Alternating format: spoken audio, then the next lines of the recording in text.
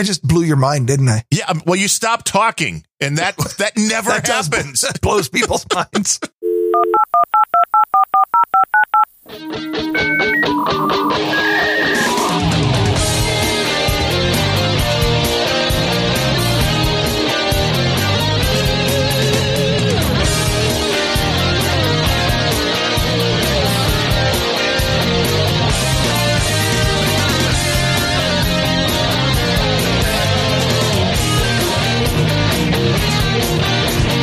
Grumpy old beds!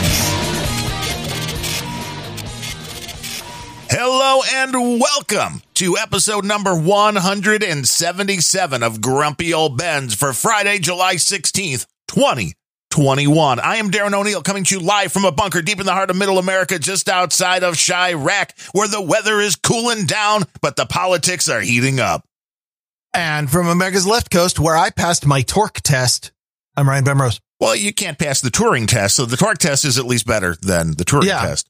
Turing test, you have to actually pretend like you're a human and be able to convince others that you're not some kind of right-wing automaton bent on destroying the world. Or any kind torque of AI. Test is easy. Yeah. They just attach a long bar to your tooth and start yanking, and if it doesn't fall out, it's good.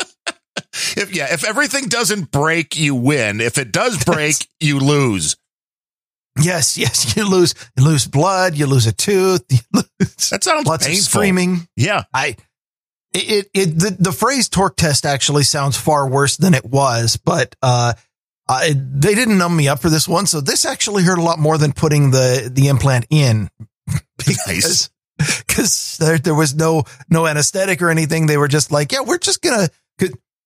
So the dental implant that I had put in back in March is just a metal post that they put into the gum, and then they let the bone grow into grooves in it so that it's all fixed and attached. And it has a threaded screw in it that you can attach the real crown to it. And so what they ended up doing was threading a little wrench into that thing and then yanking on it. And I'm like, yeah, I'm feeling that. What's going on? Did they say you might feel a little pressure? Nothing to worry about. Yeah, painful. But I guess you lived through it. There might have been some alcohol afterwards, according to Phone Boy. There was. See, so that is the there was. We're only slightly hungover right now. Nature's painkiller and antiseptic, alcohol. Too much will kill you. Not enough will not be enough. But we haven't found how much will kill me yet. Keep trying. We had hit a milestone on the last Grumpy Old Ben's, which I thought was sad. A milestone or a millstone? Right, both. I mean, it was sad for all the people that have a bit of ADD, that when they find a new podcast, and we hope that people keep finding Grumpy Old Ben's, that they go back to episode 1 and listen all the way through, because otherwise, fear of missing out, you might miss something. But with the last episode, we have eclipsed in the catalog 365 hours, which means if you want to catch up now and you say, I'll listen to an hour a day of Grumpy Old Ben's until I catch up, it's going to take you over a year now. And I feel bad for you. Over a year of therapy. Yeah. Well, see, but it's cheaper than an actual therapist. So maybe it's good. Yeah. Let's go with it. You know what? We're your tech therapists. Yes, we are. And you can listen at 14 times speed or something like that. I noticed I wanted to listen to a Sir Gene the other day at 14 times speed, but there hasn't been an episode in weeks. So I don't know what happened to Sir Gene. His last episode, he mentioned that he was going to be taking some time off. I don't remember what it was. Maybe he was he gave some excuse like heading back to the mothership or something. I don't remember what exactly he said, but he did say he was going to take time off. That could be. I mean, podcasting is rough, doing it on a regular basis. I get it. You want to take vacations, especially over the summer. But no, we don't take vacations. We are taking, I think, a little too much from the no agenda concept, which is never take a day off.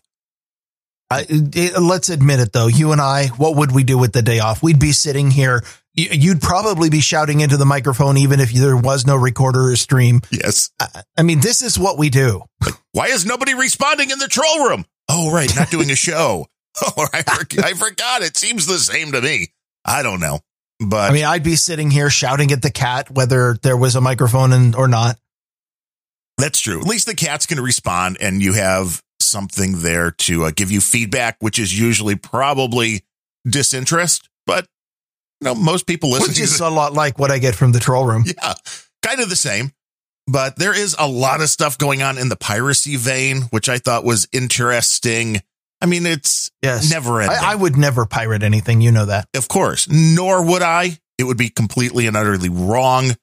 The live music, okay, a little bit different. But Spotify, this was a story off Torrent Freak, is that Spotify is blocking users now who are, quote, improperly downloading tracks with third-party software. How the hell do they know?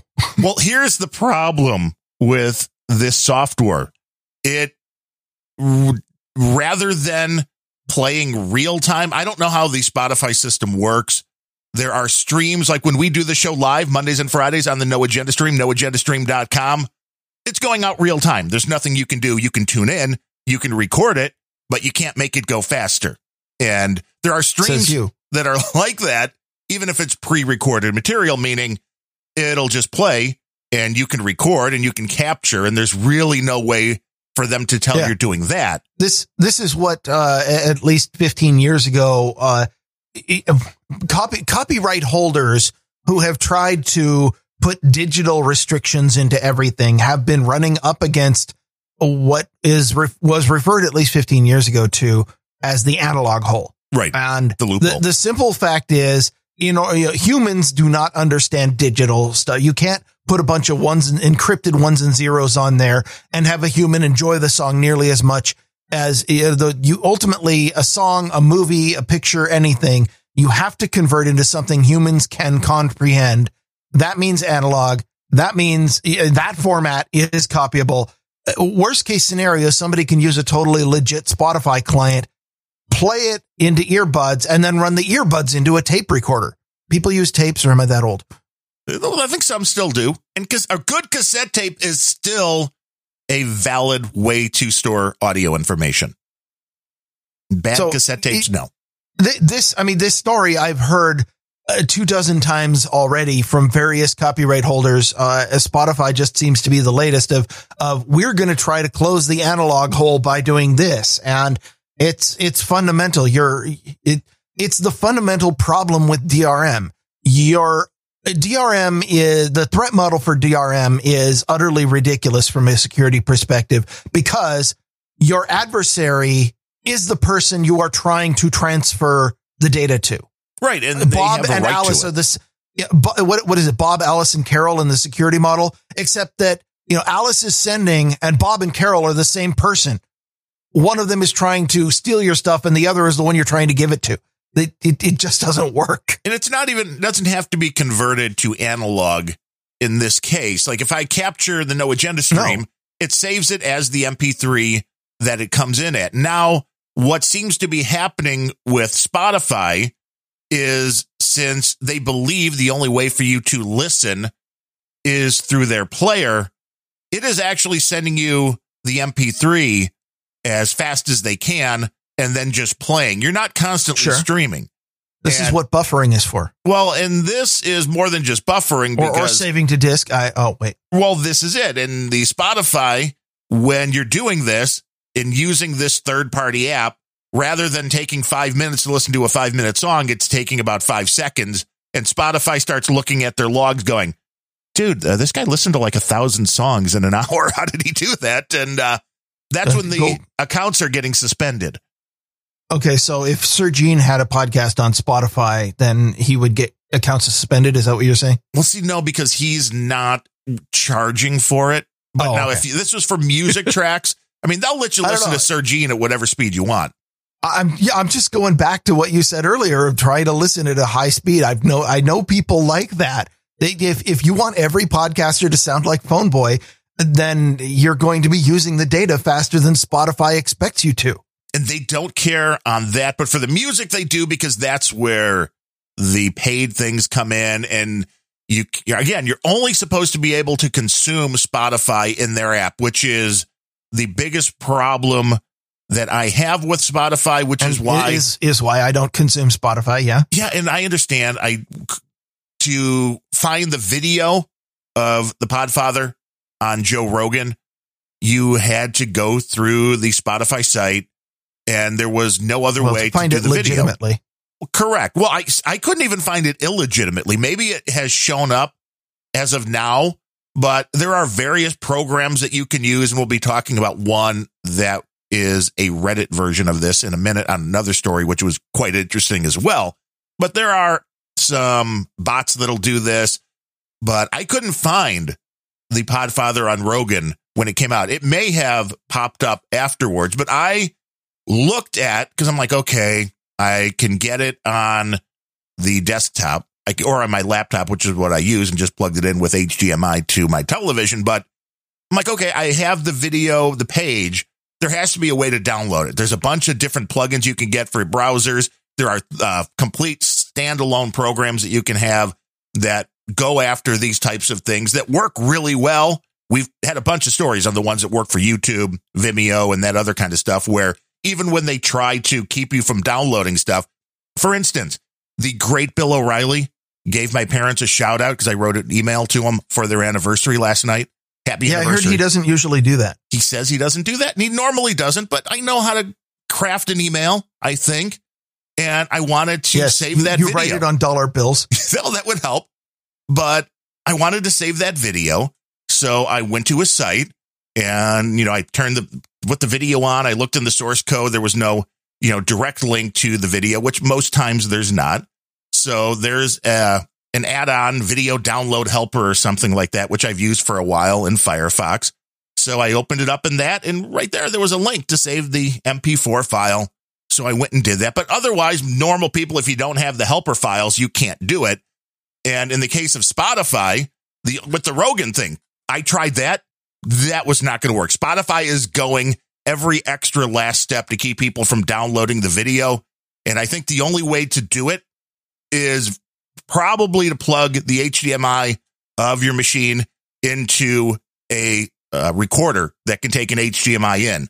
Now, there's even some that they pass along signals and try to keep the copying that way, too, which I'm not sure if Rogan is doing that. Well, a HDMI protocol does have a mechanism to try to prevent you from doing that, but most TVs don't bother implementing it. Yes, or the little devices, like I have one that I reviewed that's like, oh, we're just a video capture device. Just plug in the HDMI, and that is magic. So I'm guessing the people that are posting the Rogan, that's what they're using. The analog hole, now in digital.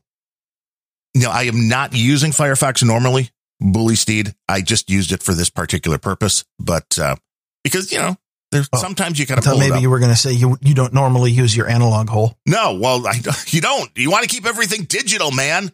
And that's the way it works. But in this case, the third-party app, when it comes to downloading quickly, just understand that these services can tell. They're not stupid. Like, because I had been using one for Instagram as well, another program that, hey, you want to save all the pictures from an account? You just put the account in, boom. And then Instagram started blocking that because they're like, well, normal people can't download, 1,000 images within a second. This says you. I think they're underestimating the modern generation. True. They might be able to click all that fast. In this case, I have seen my nephew when he just goes off and starts clicking through pictures. Like, you see, like he's going. It was Facebook he was on, and he's bouncing through memes. And I'm like, if it's a normal picture, I get it. You can kind of like, I can snap it in my head and then kind of think about it during the switch between them. But if there's text on it, there's no way you're reading that. How are you even comprehending? It was just click, click, click, click. I'm like, what? You're going to give me epilepsy here. It's going to cause some attention span problems in the future, too. Yes, that too. Oh, yeah, the jump cuts. The jump cuts are a real thing. And people, the way the brain is wired is a very interesting thing. And you just don't download all your Spotify tracks quickly. If you want to really, if that's the best way you can think of to pirate music, and if it is, you should really contact me offline, because that is not. You are being live fact checked by No Beret on NAS. Live fact checking on noagendastream.com. He says, I listened to Spotify in the Brave browser with a free account. Never saw a commercial on Rogan. If I want to record, I put the show full screen and use the Win 10 recorder. Okay, which again, you're I don't know why No Beret sounds like a bad CSB impression, but well, again, the playing it in a browser was not the problem. Playing it on the Roku was the problem, which I had to go browser to play it full screen on the television. And if you have use the Win 10 recorder to save that out and then play that like as an MP4 or something. Yeah, I'm sure you could, but I didn't even know Win 10 had a recorder built in. Are we a tech show? Should we know these things? I thought you were the Win 10 expert on this. Yeah. I've never used a video capture device. Are you suggesting we don't have anybody who knows how to use Windows on this show? It's quite possible. But I mean, who really wants to use Windows? You make a good point. It's something that is just there to do the job. When it comes to the piracy stuff, too, there was a big story that I just wanted to bring this because we have to beat Cold Acid and Abel Kirby over on the Rare Encounter podcast. I have so many reasons I need to beat him, but go on. Yes. 4Anime shuts down abruptly following legal pressure. Now, anime, and we may have talked about this genre and a bunch of the pirate sites at one point. I believe we talked about a comic book site, which is similar to this, that there are some of these that I could never understand how they made it this long, because there is a comic book site, which I follow a lot more than anime. I don't follow anime at all, but there's a comic book site that has been up for years and years, and literally every major comic that you could want is listed for download illegally. And I'm guessing there are some of these sites that either run under the radar somehow, but if I found it, I would think that the companies that are producing comic books would find it, or anime, and then why they would not go after it. I mean, I don't know what the legalities are on all this kind of stuff, what it would cost to fight this, but there was in a couple of anime sites here, which I'm sure Cold Acid is well aware of. 4anime.to became a target, and they abruptly shut down, and they're shut down. Their site now forwards to GitHub, which has an announcement that says, "Sorry for ending things this way. Due to certain circumstances, we have to close the site." All the bookmarks. Certain circumstances, like the FBI seized our server room. And I don't know if they served, I don't know if that actually happened, or that was just, we're coming for you if you don't. It says all the bookmarks will be available via login in the next week or two, so don't worry. However, all the videos and content is deleted, and we encourage you to support the industry by viewing on legal alternatives or something. I like the or something. Or something. Yes. I like the or something part. You view on legal alternatives or something, which maybe. Or something. Yeah. That maybe just says they got the note. They said, okay, we don't want to fight this. And the sites have disappeared. Okay. Here's my first legal alternative. You go piss off. Kind of. I mean, it depends. Come back with a warrant. And then they come back with a warrant and a SWAT team. Like, okay, this just escalated. Yes, I'm deleting the site now. Thank you would you guys like some donuts and coffee while you're here?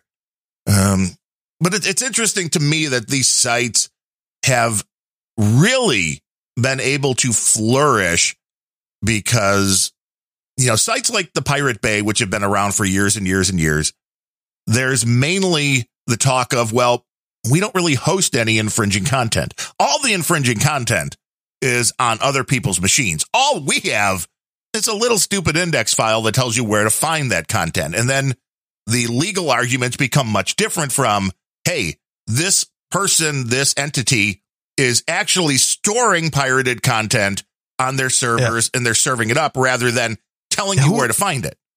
That's just not something that you do if you want to stay up anymore. Well, and the problem with, if you go after sites that have any links to pirate content, when Google accidentally, or maybe purposefully, links to said content, because they will, because their spiders are out wanting to link to everything, you then go. You might just accidentally not put into robots text that anything about these shouldn't be indexed. Right. And then Google starts indexing all the pirated content. And then it's like, well, why aren't you shutting Google down? I mean, there's obviously links to pirated content on Google. So this is one of the reasons I think why a few of these torrent sites have stayed up. But when it comes to, and maybe it is because it's all third party anyway, but I'm not sure if this is how these anime sites were. But the comic book site has torrents, but it also links directly to different downloads. And, maybe they're all on third-party servers, and that's what makes everything okay, even though, the person that is running the site is posting all of these things. But it's there's a lot of sites that seem to just totally thumb their noses, if you will, at the content creators. And it's always an interesting battle to see what it takes to get them shut down, what is actually deemed legal or illegal, and what can be done about it. Well, and there have been plenty of sites that move back and forth between different countries and jurisdictions much more quickly than the legal process can catch up with them. That was wasn't that the Pirate Bay's solution early on? Yes. Yeah. They just kept like, oh, we're in Finland now. Now we're in Switzerland. Oh, now we're in Norway. Have multiple servers and ways to change the DNS quickly, and you could do a lot of stuff. Yeah. Good. And of course, that'll keep working right up until we have the one world government. Which is part of that. I don't think there's any question about that. And it's interesting because we've got stories about the EU and Brazil both fighting piracy that we'll get to. And it's a you teased this Reddit one. This is the one I kind of want to get to. Yes, that's what I've got open on my screen right now, because this one has a surprise ending, which is always good. Yes.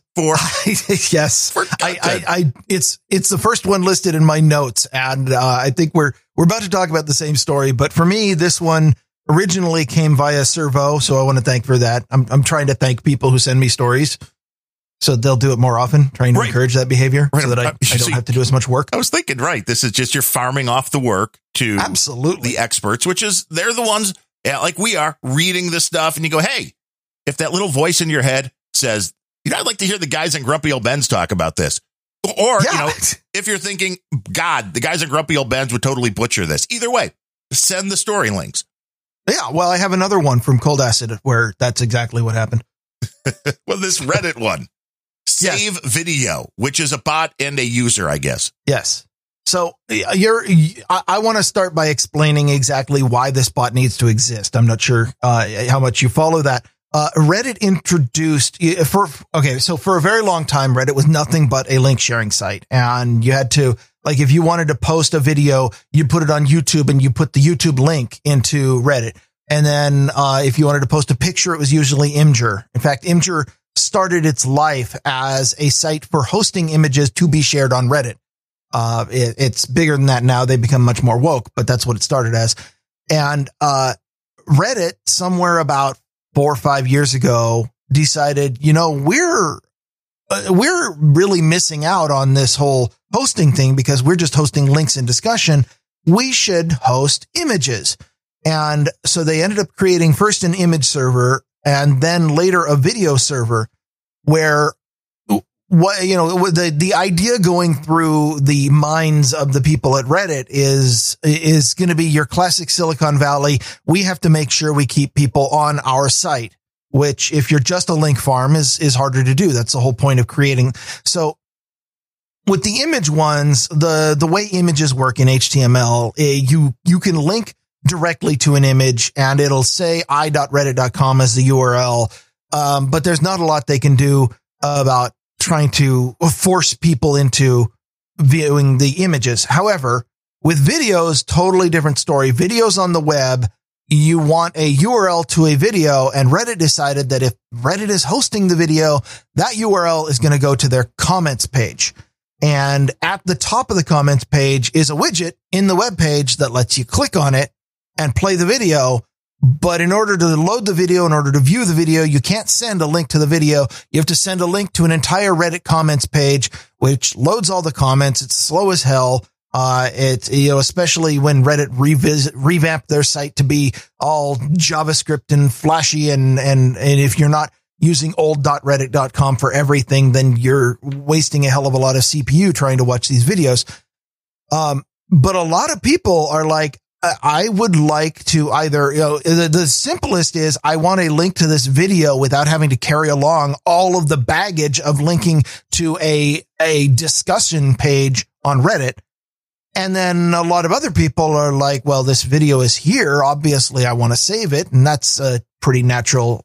We just a few minutes ago did a story about people who view some kind of media, like say a Spotify stream, and would like to save it for an archive or to play on a Roku.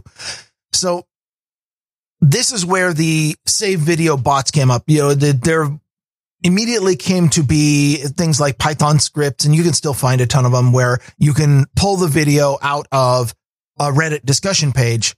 But because so many, Reddit is a social network, a lot of people don't want to leave that. So what they do is there's a bot. Save Video is one of them. There's others. They're like Video Downloader Bot, or I don't remember what they're all called, where you just use @ and then the name of the bot in an article, and the bot will automatically come back and drop a comment in reply to yours. So it notifies you, which has a direct link on v.reddit.com to download the video. And those bots exist to fill a niche that was missing from Reddit's normal user experience. Reddit's normal experience is, we don't want you to watch this video unless you also participate in our comments, because that way we can show you more ad impressions or whatever it is they're doing. Right. And track, lots of tracking. And people wanted to, even if you put aside the piracy implications of saving these videos, most of which are generally free, not monetized, and really nobody would care. But even if you put that aside, you're denying Reddit the opportunity to show you ads if you go directly to the video. But people want that. So enter Save Video Bot. Oh, was this a dramatic pause? Enter no, it was not a dramatic pause. I was like, okay, now since you introduced the story, I was going to let you start talking. Oh, I got it. Enter Save Video Bot. Yes. I just blew your mind, didn't I? Yeah. Well, you stopped talking, and that never happens. That blows people's minds. Ryan stopped talking. Like, oh, call the paramedics. He must be down. The cat must have gotten him.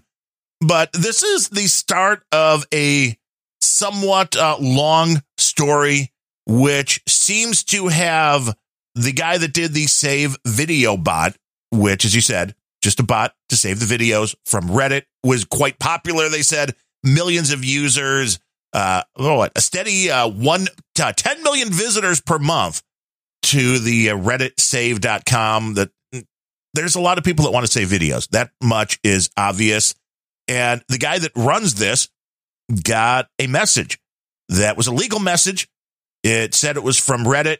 Well, it was designed to look like it, but I might be spoiling something. Go on. Yes. Well, that's exactly it. It looked like it was from Reddit. They had been cracking down on other bots, and the content that he got, he was like, oh, damn, they're going to come after me. They're threatening legal action. So he shut the bot down, because that's what you do when a major corporation is threatening legal action against you and you're just a user. I mean, it's different if you got $1 billion. Yeah, I don't blame him in the least for seeing this, and it definitely looked scary. I downloaded the PDF, by the way. I pulled some quotes of the message that he got. Yeah, so we can put the link in the show notes to the PDF, because that is up online. And of course, it's the Reddit header. We sent this email regarding your website, Reddit Save, takedown. If you haven't spent a lot of time, if you're not a lawyer, you don't have a lawyer nearby, and you also haven't spent a lot of time pouring through legal documents like, unfortunately, I have for this show, it very much looked official, and I do not blame the author of this bot at all for shutting down. But this became a real story when the first place I saw it was Torrent Freak. Picked up on it and immediately was like, look at how terrible Reddit is. Look at this, those assholes. How dare they? Well, I mean, they have a whole list of violations, the circumvention mechanism. They go on to say how you did that, trademark infringement. It says that they also use the Reddit brand in a way that implies partnership. So, I mean, on and on and on. They're going back with, you've misused our API. Yeah, you breaking Retiquette, which I thought was kind of funny. Yeah. But overall, they're like, here's Reddit Safety Team's board's final decision. You must take down RedditSave.com and its services within 3 to 4 days. Otherwise, we are going to file a lawsuit under trademark infringement U.S. law. During the pendency of the lawsuit, you, the owner, are responsible for paying your attorney's monthly bills. As your website misused the API bandwidth of Reddit servers, we need a compensation penalty of $1 million American dollars. If you fail to pay, you will face strict verdict from U.S. jurisdiction. Okay, so maybe the English wasn't great in the message. I pulled that exact paragraph as something that I wanted to pick apart because if I may fast forward a bit, it turns out that Reddit did not send this letter. No, and the only way he found out, it sounded like, was that Torrent Freak or one of these sites went to Reddit with, would you like to comment about this? And Reddit went, wasn't us. Yeah. Yes. There is no way he would have just shut down indefinitely from. What it definitely looks like is that some copyright troll sent this and pretended that it was from Reddit to shut him down. And if Torrent Freak had not picked up the story, or a competitor, I don't know, somebody out there who didn't want his bot up, or maybe, somebody was just messing with him, didn't want his bot up and sent this thing out and made it look like it was from Reddit. And if you're a programmer who's trying to work their way through college and are not a lawyer, then this looks scary and you shut it down. And that would have been the end of it, except Torrent Freak picked it up, turned it into a big story. And then Reddit, who are suddenly getting a hell of a lot of hate from places going, Reddit deserves a lot of hate for stifling free speech, for serving their parent companies in China, for, selling out. Reddit deserves a lot of hate, but this is one case where they're like, wait a minute, we didn't do this. Yes. And I think that Reddit would have just stayed completely silent about it, except that Torrent Freak turned it into a big thing and lots of people, millions of users of these bots started to react. Well, yeah, but there is also something important in this whole thing, which is if you get a letter like this, verify with the person that appears to have sent it. That would be a good place to start. Just be like, wait, was this really you? This? Well, as I said, the absolute safe thing is, okay, I'm going to suspend operations right now. I'm not even getting paid for this bot. I'm not even supposed to be here today. And then it all, is 24 hours later that it looks like everything's good. And Reddit save bot came back up and is up now. So in fact, I was ready to go to town on Reddit with this story when I first saw it. And because the headline on Torrent Freak still makes it appear that Reddit took the bot down. It's still, the headline is Reddit orders save video bot to shut down, which is false. That is fake news. Torrent Freak, fix your headline. Yes. Because that is not correct. Yes. Fake Reddit. And I was going to go to town on it. And I was researching some other story completely independently. And I go through and I'm poking through the links and I see one point where somebody had activated the save video bot. And I'm like, I thought this was down. And so back. I dug into the story again. It was back. So, the reason that I pulled the PDF and the reason I pulled, in fact, that particular, paragraph is, this is, if I had received this, I would have been highly skeptical of it. And here's the first thing that I don't think most people would have recognized or realized. All through this document, the word Reddit is capitalized. Ooh, interesting. Reddit insist, and Steve Huffman, the people who founded it, the company insists that Reddit, their brand name, their trademarked name, is lowercase. And there's places like in the PDF they capitalize Reddit brand resources. In the paragraph you just listed, they capitalize the word bandwidth. It says Reddit Save misused the media API, which is capitalized, and costs bandwidth of Reddit servers. And bandwidth is capitalized. What? Yeah. Let's see. USC 1063. You didn't mention that, but the quote said, "We are going to file a lawsuit under trademark infringement U.S. law USC 1063." Well, I know how to use the Cornell library. I went and looked up what is USC 1063. It is opposition to trademark registration. It clarifies the issuance of trademarks as outlined in USC 1062 and provides a mechanism to oppose them before they're issued. It has nothing to do with takedowns. So it's also important to do your homework. During the pendency of the lawsuit, that doesn't even make sense. I mean, they were trying, maybe they were, it's either bad English or they were trying to sound lawyerese. They were absolutely trying to sound lawyerese. And this is better than your average 419 scam where they intentionally introduce grammar and spelling mistakes so that they only catch the idiots who are more likely to pay them. But I mean, this is directly targeted. It's not blanketing. We need a quote compensation penalty, and the compensation penalty is capitalized and in quotes. Oh, that's not a legal term. Of 1,000,000 space or 1 space million American dollars. No. If you failed to pay the compensation, there's a past tense there. If you failed to pay the compensation, will face strict verdict from USA jurist section. What does that mean? So, yeah, earlier in the document, redditsave.com acting as a browser and accessing our media database and illegally finding the source of media files such as v.reddit or i.reddit links. Aside from being totally stunted, it doesn't hold up. Another point where they said, we are accusing you of going against Reddit content policy. Going against is a phrase that a Reddit user might use because it has entered the colloquial speech, but it is not legal because it's not proper grammar, and it certainly wasn't proper grammar. And you would not find a lawyer saying you are going against a policy. No, they would say you're infringing a policy or violating a policy. You don't go against one. No. And even the subject, we sent this email regarding the website, then the website address takedown. No, you wouldn't say that.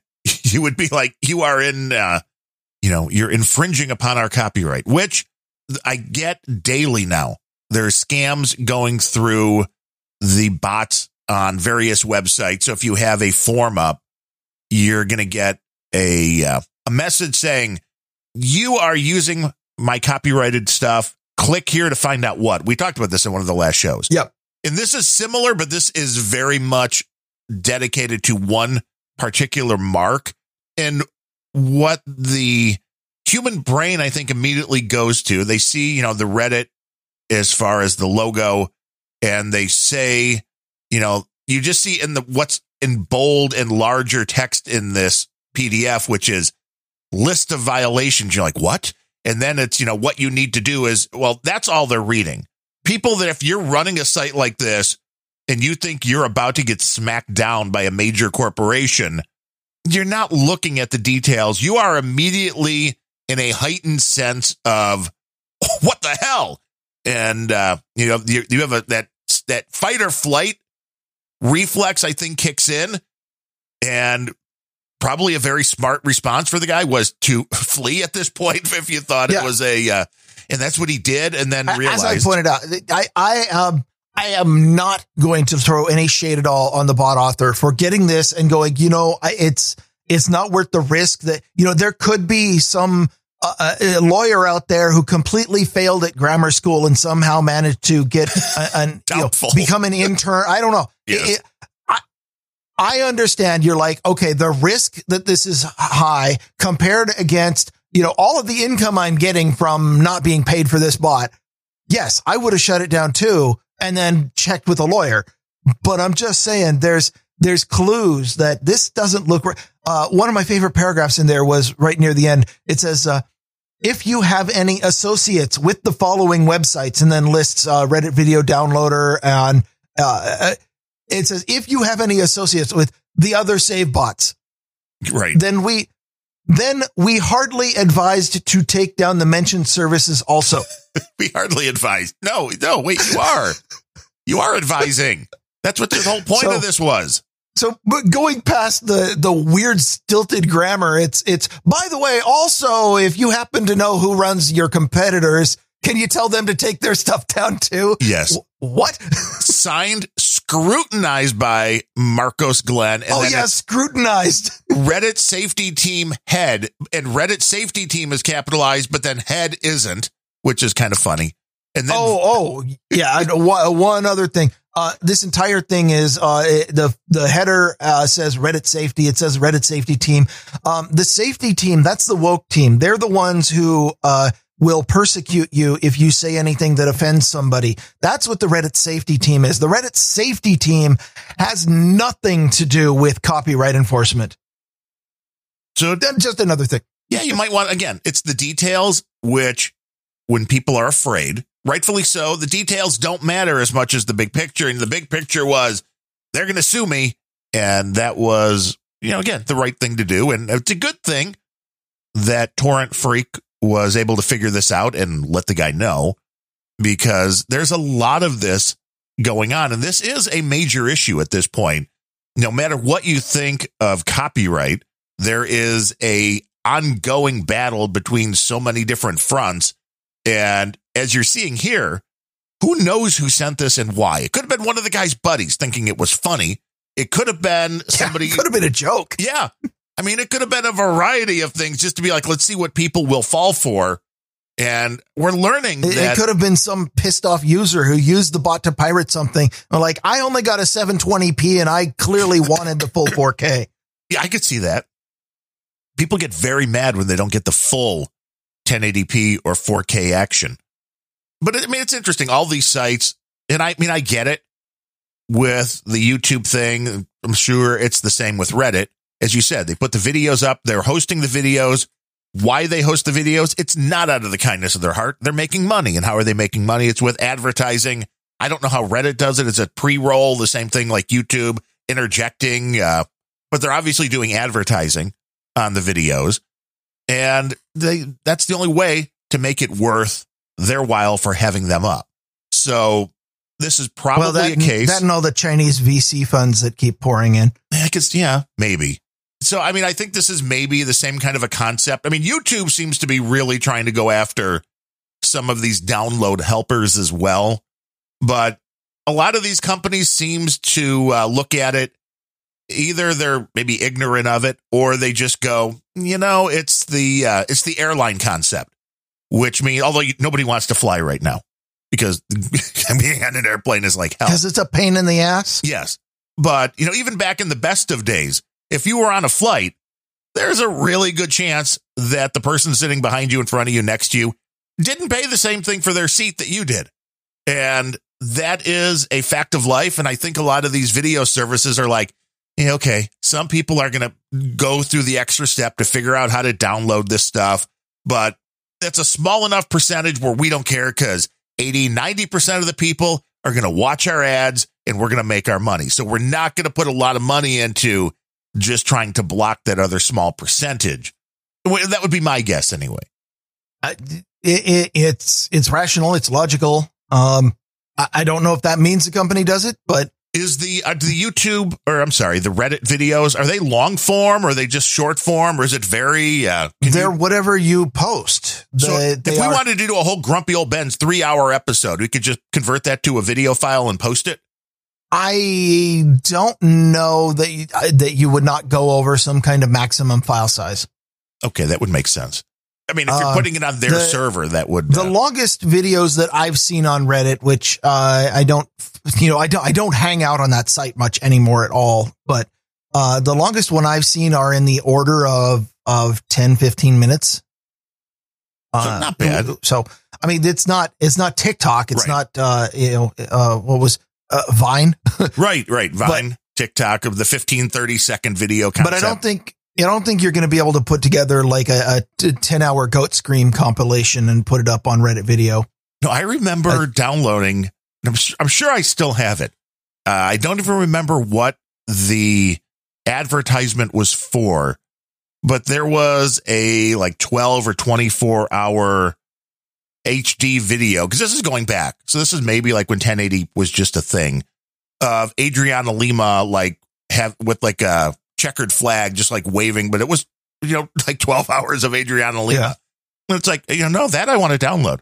Yeah. Servo in the troll room is pointing out, and apparently is our resident Reddit expert, so I approve of this, that the maximum file size you can upload is 256 gigabytes or 12 hours, whichever is less. That's more than I expected. Whoa. But then again, I'm not going to go watch a multi-hour video on Reddit. I don't even want to watch it on Netflix. So, I mean, okay, wait. But what it means is that we might be able to almost fit one of our Grumpy Old Ben's episodes in there. Maybe. I mean, are they as bad as YouTube as far as yanking stuff down they don't like? So if you put up a video that was, questioning a vaccine or something, would Reddit also pull this down like YouTube would? Or okay, I'm going to answer, but my answer might not be completely up to date because, again, I haven't been following the Reddit subs nearly as closely as I used to, simply because I hate the site so much. But I don't think that the Reddit admins are nearly as bad as YouTube about pulling things down, because they have an extra layer. The Gestapo that you have to look out for anywhere on Reddit is going to be the volunteer moderators who appoint themselves out of the user base to take over or take care of and generally stomp out anything bad in any particular subreddit. Now, if the moderators are not pulling their weight and they do so consistently, then the admins will come in, engage the moderators out of sight, so where you generally can't see them, and say, hey, if you don't do this, or if you're letting copyrighted stuff through, or if you don't do that, then we're going to ban your entire subreddit.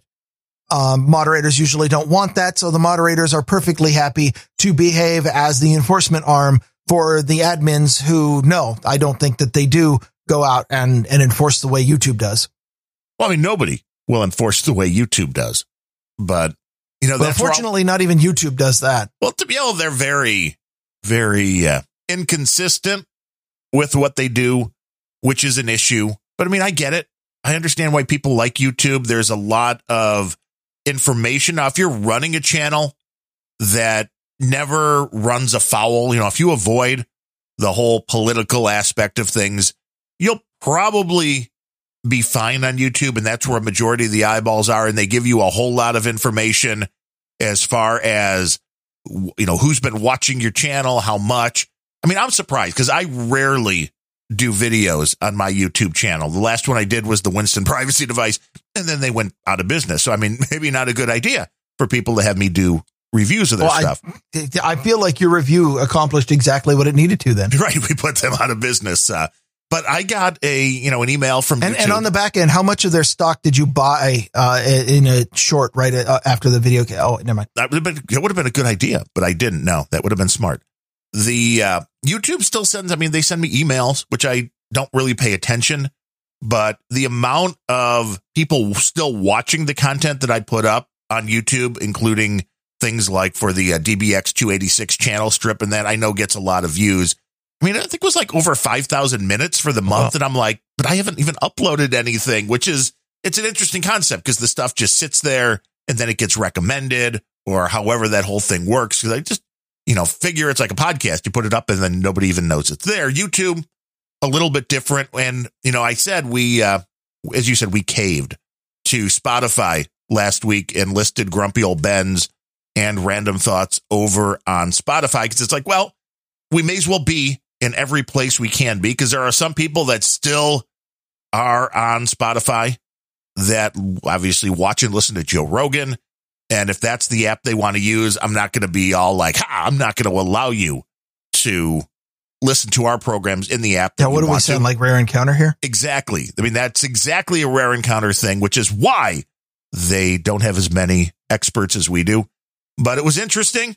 So far, as of this morning, I looked. We've had one person listen to Grumpy Old Ben's on Spotify. So, yes, we are making headway, but they give you all sorts of demographic information.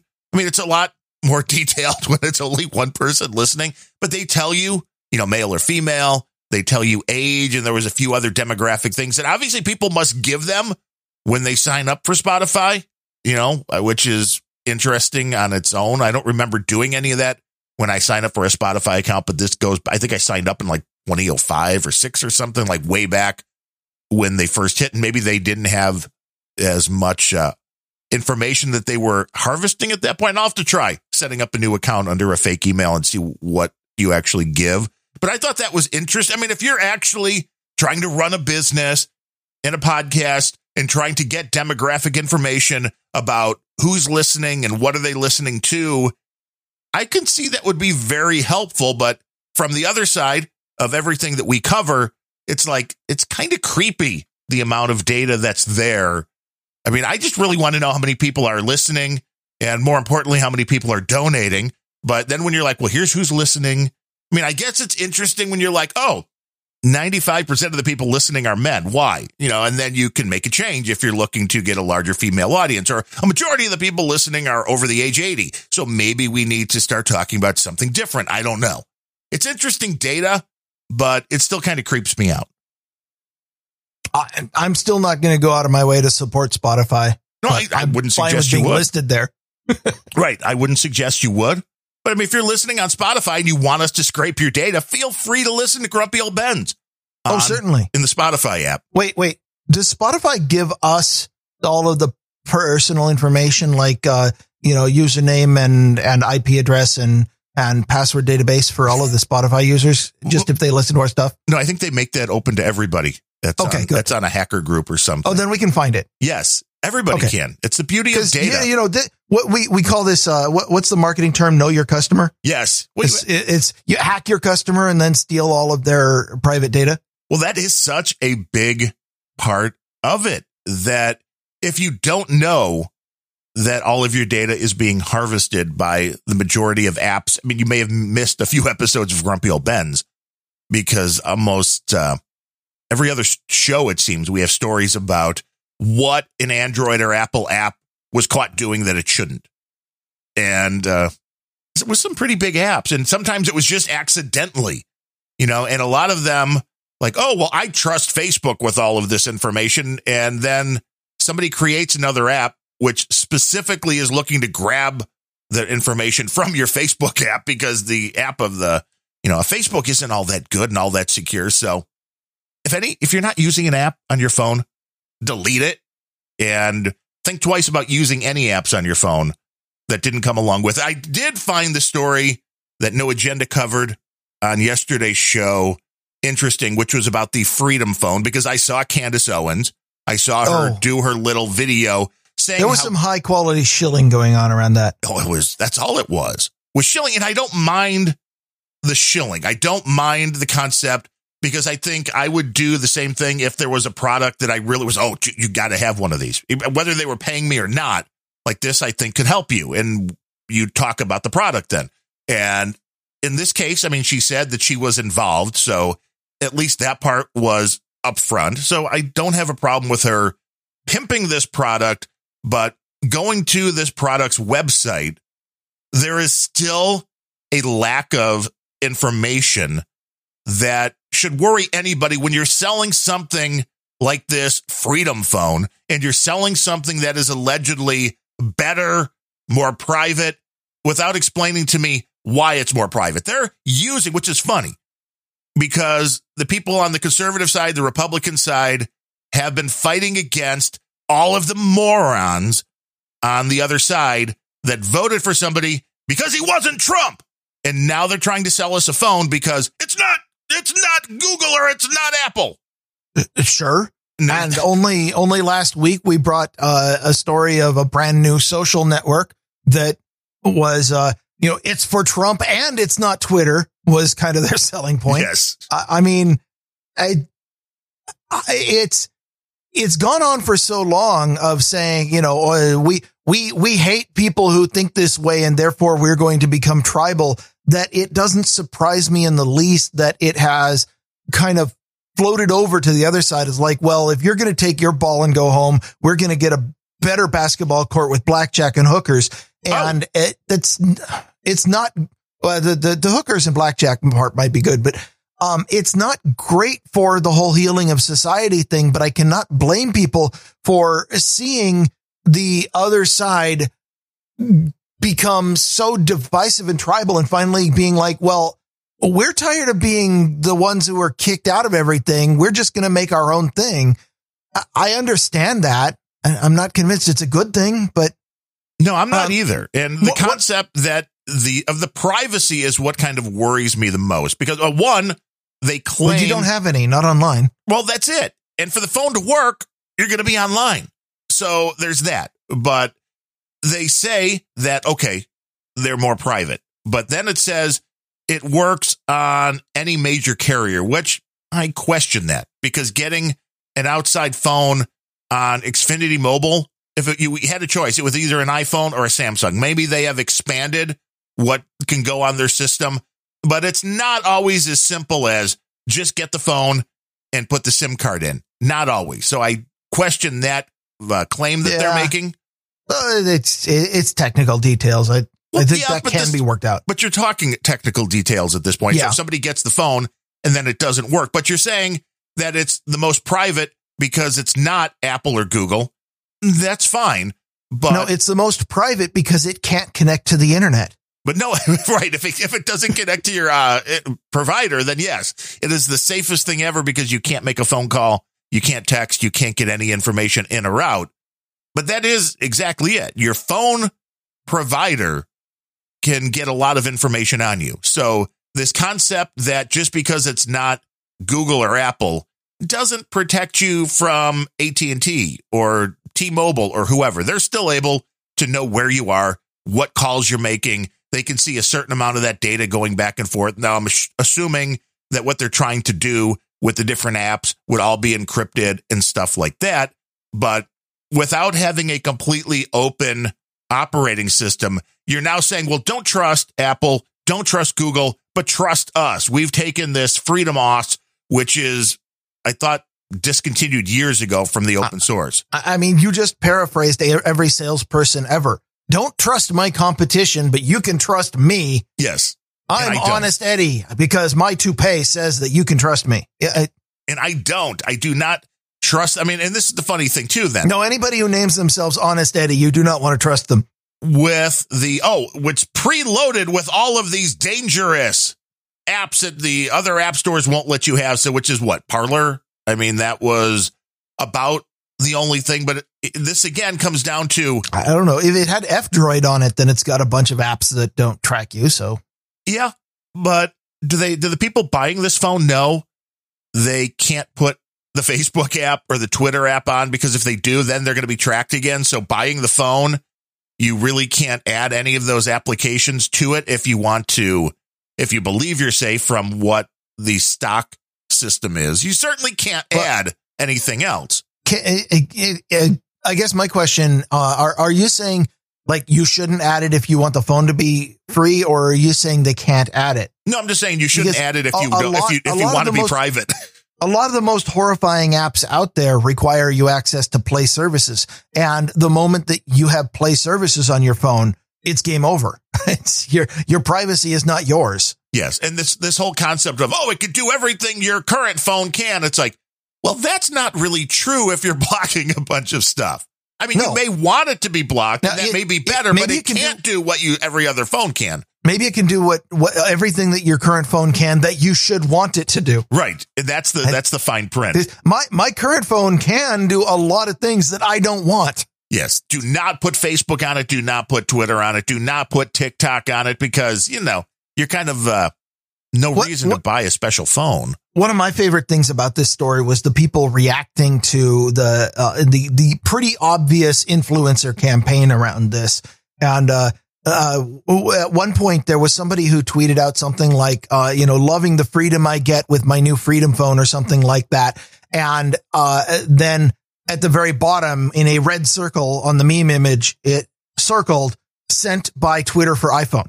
Yes, which, although here's what I would understand. And there was a lot of people who, again, ignorant mofos who were making fun of Candace Owens for that little detail, which that was not one of the things that bothered me, because the minute you put the Twitter app, like I was just talking about, on your Freedom phone, you're screwed.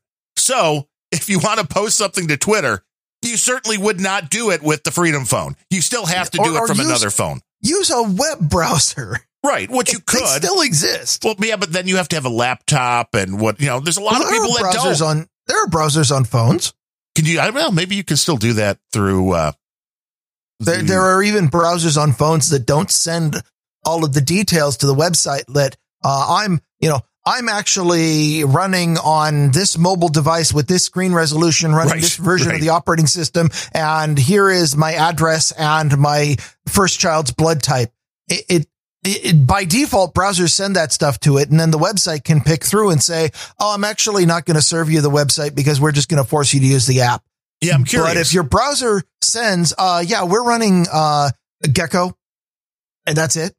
Yeah, I'm curious if the Twitter on the browser on a phone would allow you to upload the video. Maybe it will. And she's just lazy and didn't. I would have also turned off the showing where your tweets are coming from, because I know you can do that, because I've done that at one point. Turn off location, turn off every little bit of extra. But I didn't mind her posting the video from somewhere else, because if I had a phone that I wanted to be kind of OTG and completely locked out of the Google and Facebook of the world, I certainly would not put a Twitter app on it. I mean, the reality is you don't want to put any social media app on that phone. If you want, I'm not gonna belabor the point too much, but I think my position on this. If you care about privacy and safety and not being compromised online, that belief is incompatible with regular use of Twitter. Yeah, or any social media, really. Yeah. Well, Mastodon can be okay sometimes. Right. Sometimes maybe. It depends on who you're connected to. Right. I guess it's, do you trust your admin? Because exactly. I don't trust the admins at Twitter or Instagram or Facebook, but I'm generally okay with Airner. So that's a social media that I get into. Right. I trust Void Zero, so I'm willing to use the troll room. It's a matter of who do you trust and who should you trust? And should you really just, throw it all away and go live in a cabin in the woods without electricity? Maybe. It's a question of how you use your phone, I suppose, because none of the SMS messaging is secure, and there's a record of all of that. So be aware. There's nothing you can really do on your phone as far as making a phone call that you aren't encrypting that you can expect 100% privacy on. So any of these devices, if you want to get the most privacy and you really want to go down that rabbit hole, you only run on, only the Wi-Fi would probably be the best, but you can still use your mobile data if you're using a application on your phone that you trust that is encrypting your voice and text messages and not going through the SMS system and not going through the voice calls through the normal phone company servers, because then you're going to have records and you could be tapped. But this concept, I didn't understand what the big deal was, because, there's a guy that does this for No Agenda, which is noagendaphone.com. But we've talked about this a long time ago, that it's quite easy to roll your own on something like this. Oh, yeah. You do a little research, you download the ROM, you get your phone. If you're willing to shell out for new hardware, it's easy enough. You just go pay Google for a Pixel phone, because that's the only thing graphene works on. Well, you find the phone that would work with, but there's, plenty of the older Samsung phones. It depends what you want to do. If you just want to be secure, there's a lot of phones you could pick up pretty damn cheap. The ZTE phone that I used for a few years before, they ran afoul of the United States government, which was purchased new for like $350, was freaking awesome. And there were a bunch of different ROMs that were available for it. And you had complete control over everything. If you wanted to de-Google your phone, you could do that yourself. You don't have to pay somebody else to do it. The only thing that would really make sense to me is something we've also talked about here, which is if the phone has a physical switch to turn on and off the camera and microphone, then that makes it worth a little bit extra to me. Otherwise, all of these phones are pretty much the same damn hardware. And if I may channel Dvorak in one area where I absolutely agree with him, you need to be able to remove the battery too. Well, if you really want to power it down, yes. Yes. Because there's so many times when you're like, I want to shut this off. And it's like, nope, sorry, the software won't let you. It's my phone. Turn off. Well, there's always the thermite or hammer method. Yes, I have used the hammer method before. That's one way to keep it. Turns out it doesn't turn on quite as well afterward, though. It's a really good turn off sequence, though. It's a really good turn off sequence. So you remember my story about Audacity and Muse from, what was it, just Monday? Yeah. Muse is still angering people, I guess. Yeah. Last week. Yes, this story, it popped up and came to me. And again, this one, I found it via Cold Acid, who, I'm not going to give full credit to because he sent it. He said, this would be a great Grumpy Old Ben story. Would love to hear your opinion on it. And then he used it on Rare Encounter. Oh, he does a podcast called Rare Encounter with Abel Kirby. I'm not convinced that I would go that far, but the story was brought up there. So, I'll go ahead and reiterate, the high points. Audacity is, as you know, if you've been listening to Grumpy Old Ben's, is or if you podcast, an open source GPL-v2 software project, free, open. GPL-v2 is intended to make it so that it will be free and open forever and, free of some horrible things that the Free Software Foundation doesn't like. And it's really good audio editing software. It is not the best out there, but it's definitely good enough for my uses. I use it. Okay, I'll give it. It's pretty good. Muse Group acquired Audacity a while back.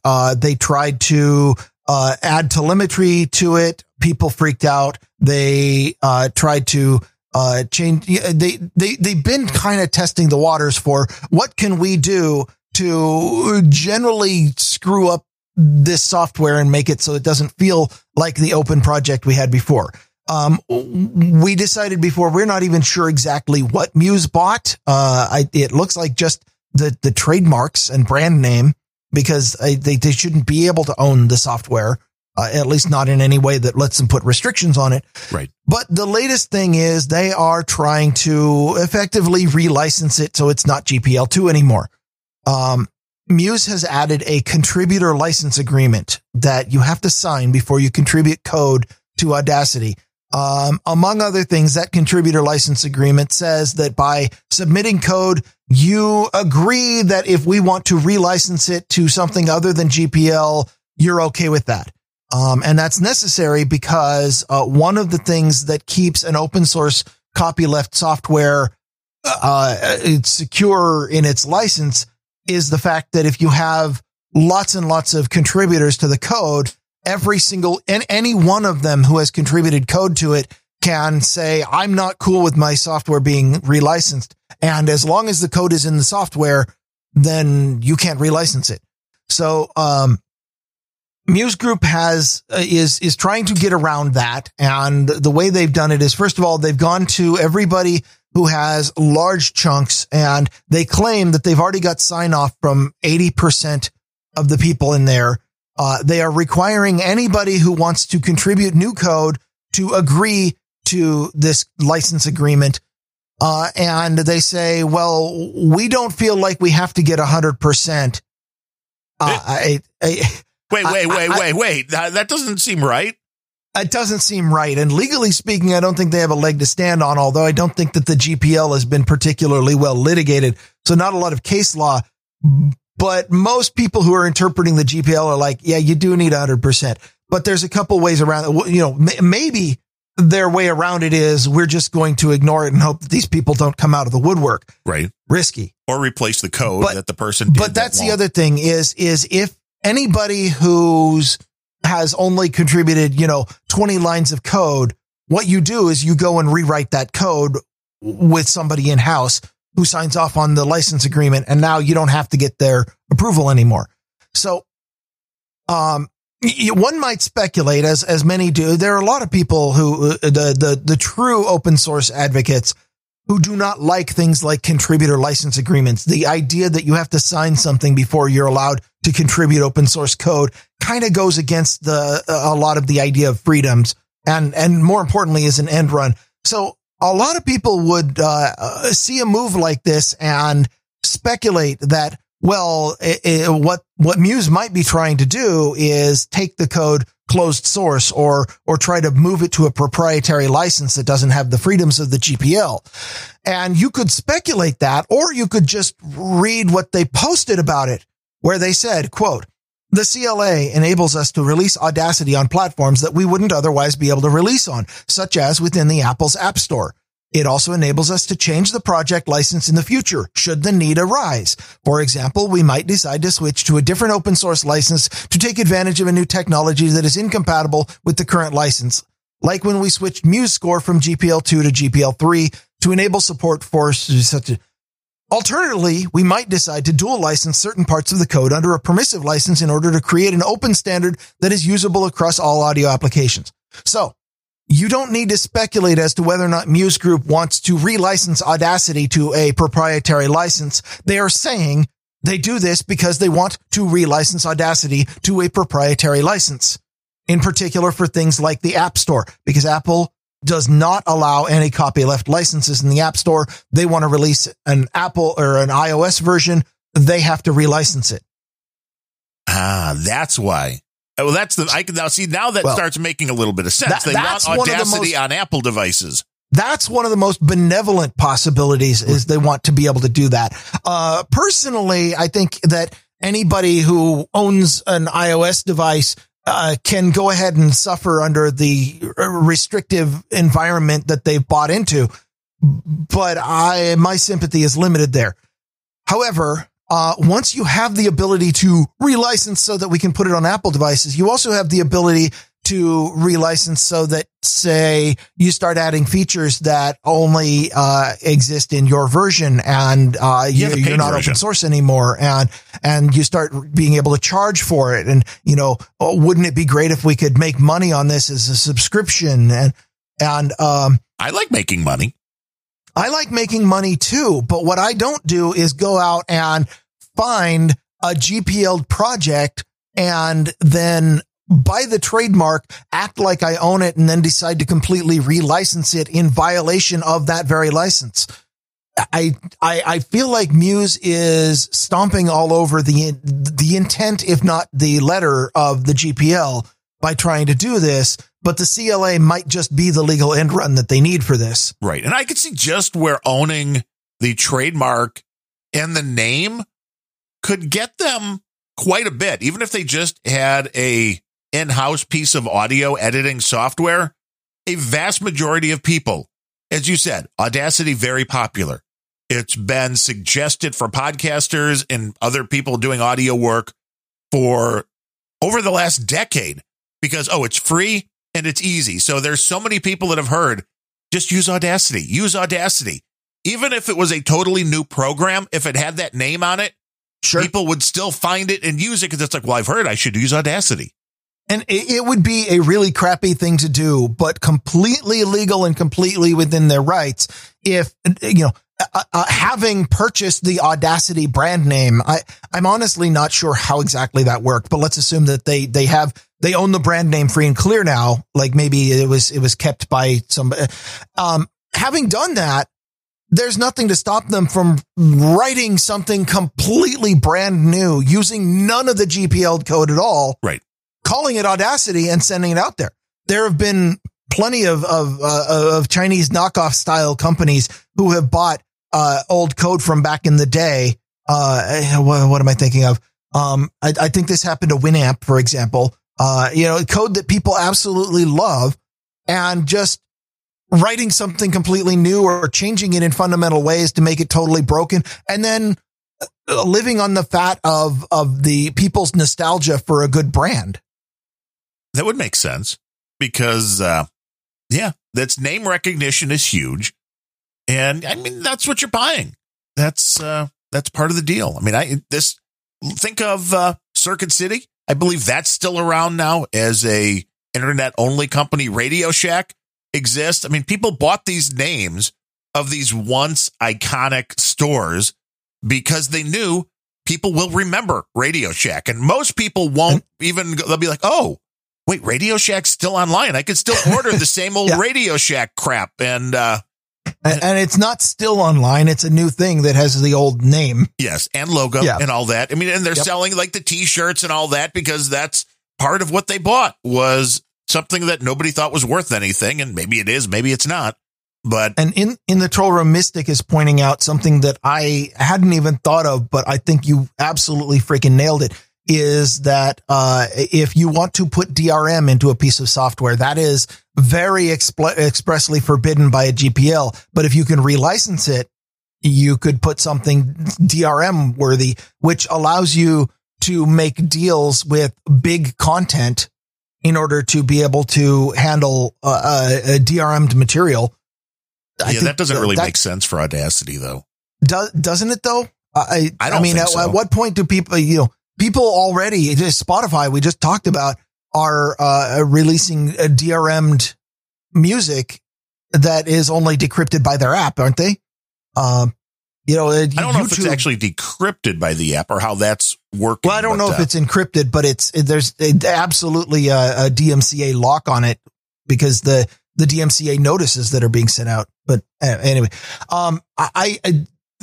big content has always wanted to DRM everything so that you can never use it outside of the ways that you want to use it. And if you can put a plugin of some kind or something into Audacity so that it generates the DRM content, I think that there's a lot of people out there who would love to see that. No, I disagree on that one. I don't see that as all, because again, the hardest part is then writing that other end and having people use specific apps. So I don't really see that because people have trained themselves to use whatever app you want, but you don't need that in Audacity. All you need is a converter that will take whatever file you have, WAV or whatever, and convert that into something that would be DRM. You don't need that in the whole audio suite. That part doesn't make sense. I mean, if you wanted DRM stuff, I'm not talking just the creation of DRM stuff. What if you are handed an encrypted podcast file called a .bem and you need to be able to clip from it, and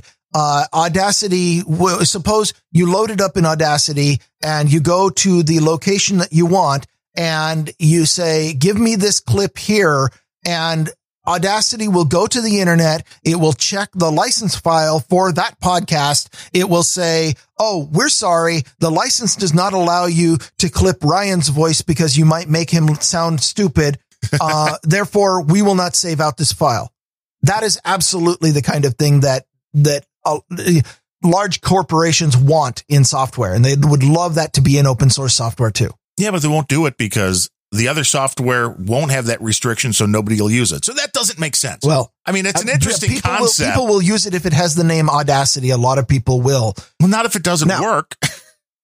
My prediction is exactly the same as it was the last time we talked about Audacity, which is that there will be forks coming. There have been forks already. I haven't seen one come out as the lead fork yet, and it might be a while before we figure out. But if lots of people working on this simultaneously, and as long as they don't get tied up too much creating garbage, like a couple of them are things like adding a contributor covenant to the project. Well, okay, that's another, that kind of like the contributor license. That's the kind of thing that's going to get you no code from me.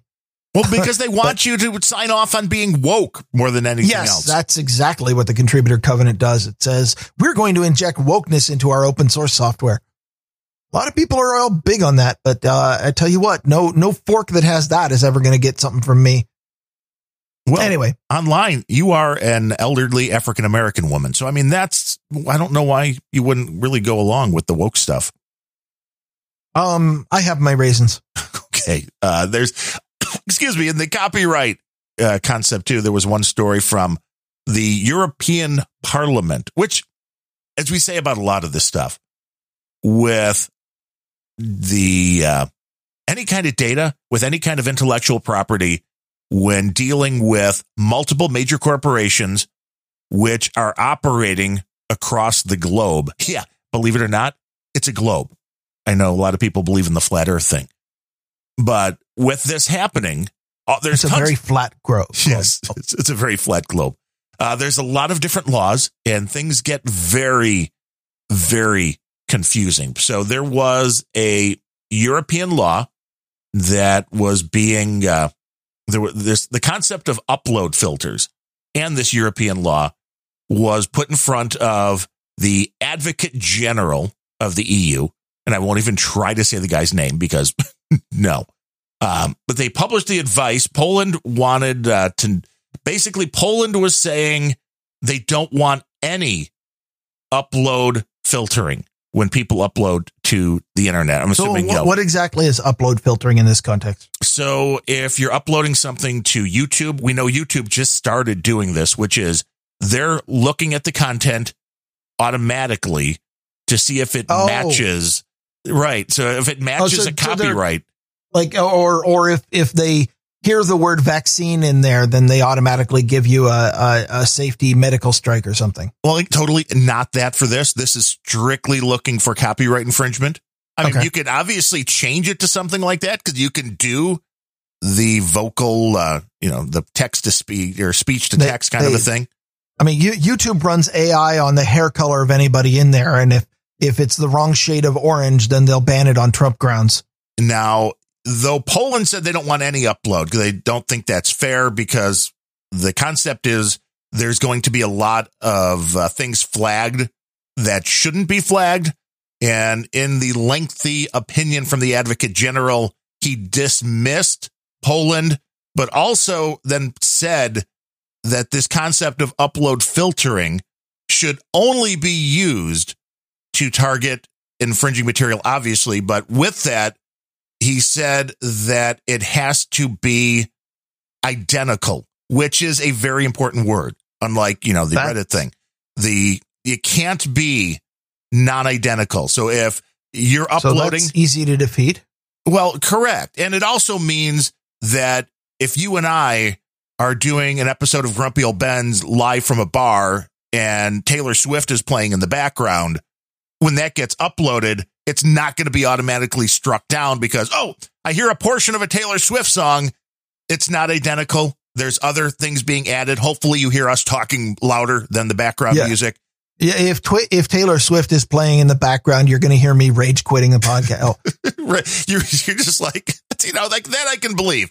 We're like, I don't have a problem with you or what we're talking about right now, but the music they're playing in this place, I'm out of here, and just slam on. You would finish your beer. I mean, let's be fair. Oh, absolutely. You wouldn't. But I can finish a beer very quickly when I'm angry.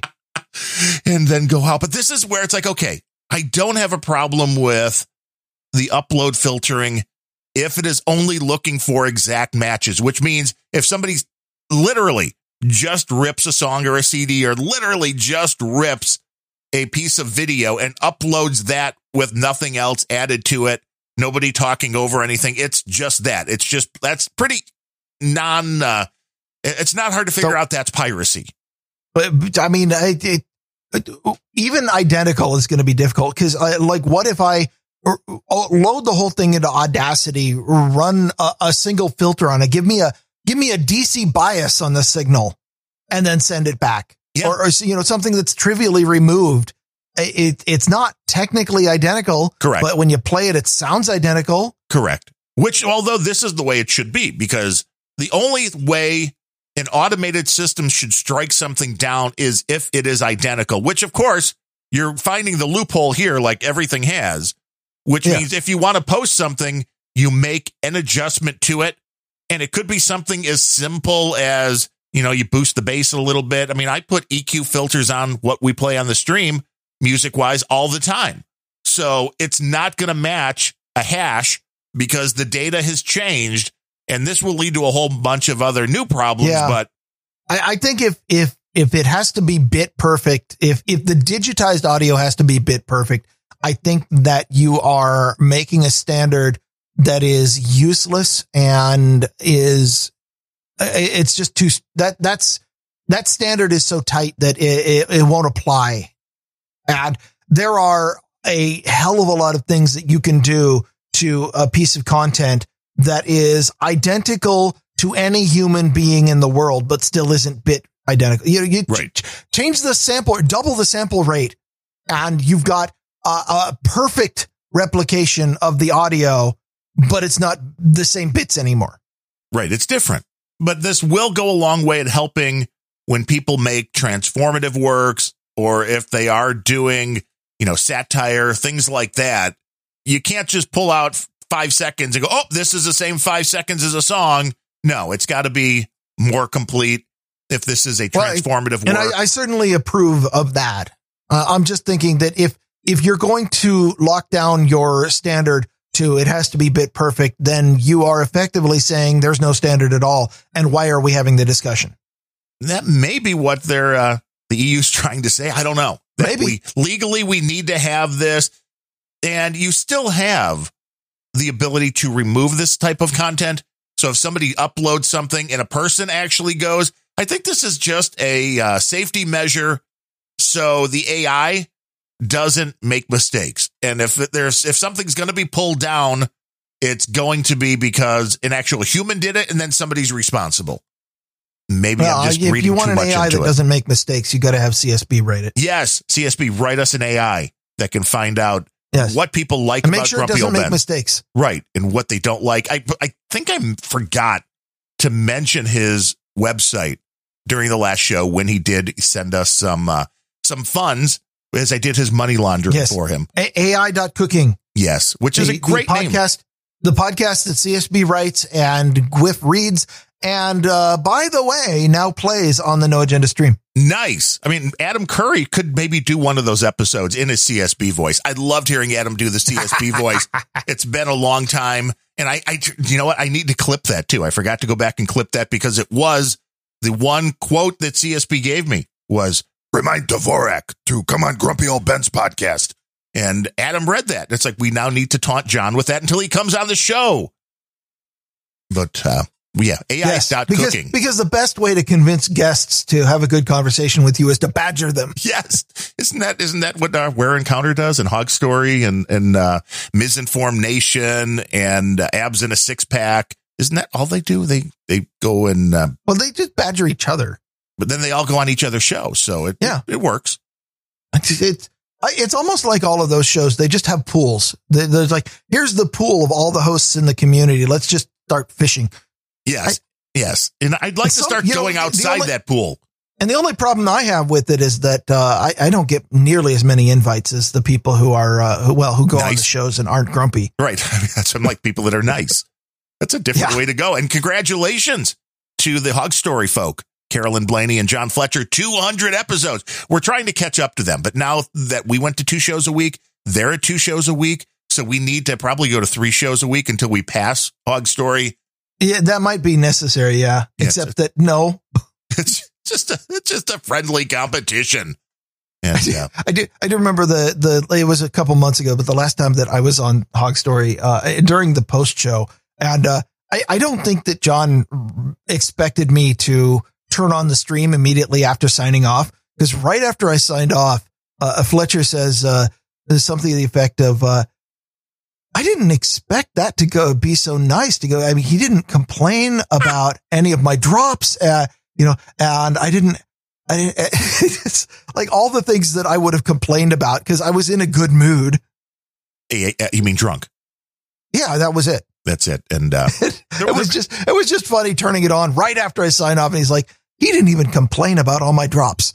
Fletcher, did you get a little triggered in the troll room, noagendastream.com, when Karma King said he didn't get Hog Story? And I'm like, nobody gets Hog Story. That's getting Hog Story is not getting Hog Story. But I don't think John and Carolyn get Hog Story, but that's part of their charm. Yes, that's the beauty of it. And that's why you check it out. I'm like, that's just kind of like a couple of people sitting around just chewing the fat. That's how do you feel about talking about some experts? We do have some experts. And then I have a Tesla story. Ooh, is there going to be a test about the Tesla story? No, is it there's explosive? Just going to be some complaining. Okay. It almost was. It's always explosive when you're talking about Teslas, but we do work on the value for value model here at the Grumpy Old Men's podcast, which means we do the shows. We put them out there. We sound really good. We have great audio quality on the show. Let me say that. And you decide what the show is worth to you. Was it $1? Was it a latte? Was it a CD? Was it a vinyl double set? Was it, the whole big box set that there's, I think, the new one coming out from Guns N' Roses or something. It was like $500. There was a Kiss one like that too. It depends. What do you find Grumpy Old Ben's to be worth? Who would pay for that box? There was like Gen X people who haven't ever encountered any other music in the last 30 years. Which one? The Kiss one? Yeah. Or Guns N' Roses. I mean, yeah. When was their last album? The Kiss one was, I don't think I was out of grade school yet. That may be true. The Kiss one I thought was a little over 500. Maybe it was, no, I'm sorry. I think the Kiss one was $2,000. And if you went, that better come on solid gold vinyl. It was CDs too. It wasn't even vinyl. That was the beauty of it. I thought it was like $2,000, and it was Kiss was out on tour at the time. So this was a little bit before COVID, and you could pick it up at the show personally from Gene Simmons. $2,000, pirate the flak. Right, maybe. Right. I've not seen it yet. I've been waiting since the announcement, and I have never seen that show up on the usual pirate places. But, if you spent that and you went to the Kiss show, Gene Simmons would personally give you the box set. Don't know if that's worth $2,000, but I'm guessing some Kiss fans did. It better come with extra tongue for that much money. You get a tongue kiss from Gene Simmons, or I don't know. I mean, some of the ladies might like that, and some of the guys. Hey, I'm not judging, but we do have some experts, and I don't either. Right, you never do. That's except when you go on Hug Story. But I was judging the hell out of him then, but. These experts came in today. You put the amount into something that means something to you. You go to grumpyoldbens.com and you click the donate button if you want to use PayPal for a one-time or monthly donation. You use the QR codes or the wallet addresses if you want to do the Bitcoin, Cardano, Ethereum thing. And there's a P.O. box address if you want to go that route. Snail mail your bank. Go to your online bill pay. We'll send the checks for you. You don't have to buy a stamp. You don't have to write a check. You can do that one time or monthly as well. It just plain works, including the bank check thing. Our buddy, dude named Kyle, otherwise known as some young guy over on No Agenda Social. He's used, I think, everything. I think he's now used the check, maybe not PayPal, but he's used the crypto thing. He comes in, the sole executive producer for today's show, with $50. And this was just a note from No Agenda Social. He says, I'll be honest. I haven't had much time to listen the past few weeks. So, I mean, this is the best way. If you're going to donate, don't even listen to the show. Donating's the important part. Support the show. And honestly, I think you're going to be in a better mood if you just donate and don't listen. Yes. Then you don't have to hear us complaining about stuff. So dude named Kyle has come up with a whole different system here, and I appreciate it. He said he's been setting up a little trucking company, so we need to get you some trucking company karma. It's a good time, I think, to do that if you got the business, because pricing on all this shipping and container stuff going you got up. Got any open jobs? Something long haul? Something I can podcast from the road? See, that's not a bad idea. I'm sure truck driver could do that. He's done some videos and stuff from the road too, so it's possible. They can get you double team there. You can get some double duty going on. Get you in a truck. I don't know. Road rage though, with you in a vehicle that big, might not be a good idea. Let's just not, anybody trying to get me a CDL, let's just not look too closely at my history. My excuse is I was commuting to Redmond via Interstate 405 every single day. And you didn't enjoy that. It's 31 miles and it took an hour and a half. Yeah. Every day. Yeah. On the freeway. Well, it's not really that free. It's kind of the stop and go way. When it's especially not free now that they put the equity lanes on. Well, I told you about the high occupancy toll lanes that they put on that stretch of road. Well, yeah, and the toll roads here now have gotten, because of COVID. I mean, not because, I'm sure they were waiting for this, and we talked about this possibly happening, I believe, way back when. But I was on the toll road the other day, and all of the cash lanes are now gone. They're knocking them down because, why pay people to do jobs when you can pay them to sit on their ass at home and do nothing? They can still get the check from the government rather than doing a job. Yeah. Yeah. I always pull through the cash lane and I always pay in cash. A big part of it is that I don't want the tracking sticker in my windshield. Yeah. They're tracking you wherever you go, man. As long as they can see your license plate. The high occupancy toll lanes around here they're HOV lanes. So you are technically allowed to use them if you have two or more people in the car, but you can also use them if you pay a variable fee determined by traffic congestion. And I think it tops out at like $15 a trip now to use the HOV lane if you're wealthy. So if you're schizophrenic, can you use it? there have been no shortage of people using the HOV lanes around here with blow up dolls in the passenger seat. With the most common is you just prop up something and you put a coat over it and that kind of has the shape. The cops are getting pretty good over the last several years at determining whether that thing in the passenger seat is actually a person or a watermelon with a wig. Hey, and sometimes it's both, and we try not to judge. Whatever works for you. This is a dude named Kyle says, keep on rocking, ranting, and entertaining. And that's our plan anyway. That is our plan. And thank you for being the sole executive producer on today's Grumpy Old Ben's podcast. And the executive producerships work for us.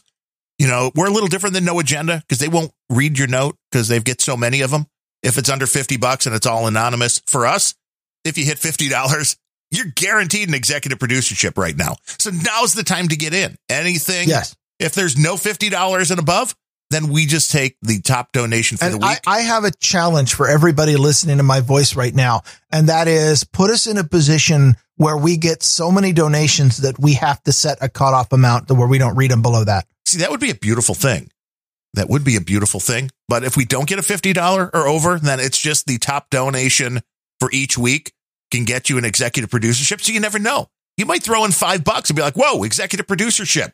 It's an amazing deal. Well, for you, for us, it's like, we just made $1 an hour and we can't afford to buy food. But hey, that's a whole different subject for a different time. Coming in at $20.21, assuming for the year, Thomas Hoyman, no note, nothing with that. So thank you for that. Displaced Citizen comes in with $20 with the note, Darren and Ryan sending some value on behalf of our great benevolent leader, Comrade Joe Biden. Let's spread some freedom. Every single thing about that is wrong. Not great, not benevolent, not a leader. Which makes it a perfect note for Grumpy Old Ben's. The Displaced Citizen, I think it was sarcastic. I like him only slightly more than I like the governor of my state, J.F. Inslee. Now, if those two guys were together and you saw them walking down, the shore there in Seattle, would you go up, shake their hand, say, dudes, let me buy you a coffee? I might kick sand in their face. You're not that, I mean, you can't, you're not in that good a shape to kick sand all the way up there. You'd be like, wait, can you guys lay on the ground for a minute, please? I can get winded walking down the beach. Okay. Right. There you go. Coming in at $15, our buddy Net Ned from outside of Motor City, who says, keep it grumpy, which that we can do. That is, it's one of my superpowers. That is right in our wheelhouse. But thank you, Net Ned. Coming in at $10, Loretta Rhett Vandenberg, who has been going through all the episodes and she's still donating, which means she hasn't run screaming yet. So I'm not sure what episode that'll be, like 45, 50 when that happens. But we hope she doesn't get there. But that's the downside of listening to those early Grumpy Old Bens is you never know what's going to trigger somebody. And it's also the downside of listening to the current Grumpy Old Bens. That's true. So I guess it's one of those no-win situations.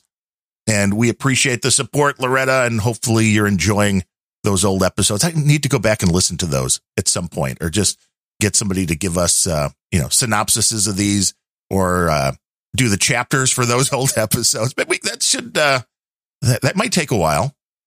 But, we could become... at least the old episodes were shorter. That's true. And they stayed on topic. So I could see you doing chapters for most of them, which is just one thing. This is just it. Copy the show title into the first chapter heading. First chapter starts at 1. Ends at whatever. Upload, it's done. Yeah. That sounds like a thing to do. Coming in at $10, our buddy Steve E. coming in with a check. We appreciate that. He's come in different ways. He was the first one on Patreon, which we have a Patreon that we don't add anything to. But it's still there. If you want to find that, that's patreon.com/grumpyoldbens. And coming in at $5 with a check, D.E. Meet us of the Fun Fact Friday, Meet Us Pod, and so many other shows. It's hard to even mention them all. But Meet Us is a good guy. That guy, he is way more generous than I think anybody here deserves because I hear his name come up as a donor on all the shows. He's a good guy. I wonder if he has the handgun that looks like it was made out of Lego bricks. I mean, if anybody had that gun, Midas would be the guy. When I heard that story, I first heard it on No Agenda. And when I heard it, my first thought is, I have everything here that I would need to make something like that. I don't think it would be quite as... it probably wouldn't be as stylish, but... or eloquent. It'd be very blocky. Because this is not... Lego bricks, hello. But you don't want the handle of the gun to be slippery and not fit in your contours Lego of your bricks, hand. they got the little round nubs on it. That gives you the best grip there is. No, here's the risk with it. If you make it out of plastic bricks rather than, say, a metal solid upper, what's it going to do more damage to? The thing you're pointing at or the person holding it? Well, see, the bricks would have to just go on top of a metal barrel because otherwise it would just melt, which would be very inconvenient. I think it'd explode. You think? Maybe. Yeah. I have made Legos explode, and trust me, you think those things hurt when you step on them. Okay. How do you make Lego explode? I want to know. Are you trying to make them explode, or? You have it usually happens in mid to late July when you have leftover fireworks, say M80. You want to see exactly what? So you kind of built a Lego grenade? Yeah, you turn an M80 into a Lego fragmentation grenade, and yeah, that's about what happened. Yeah, I don't think that's a good idea.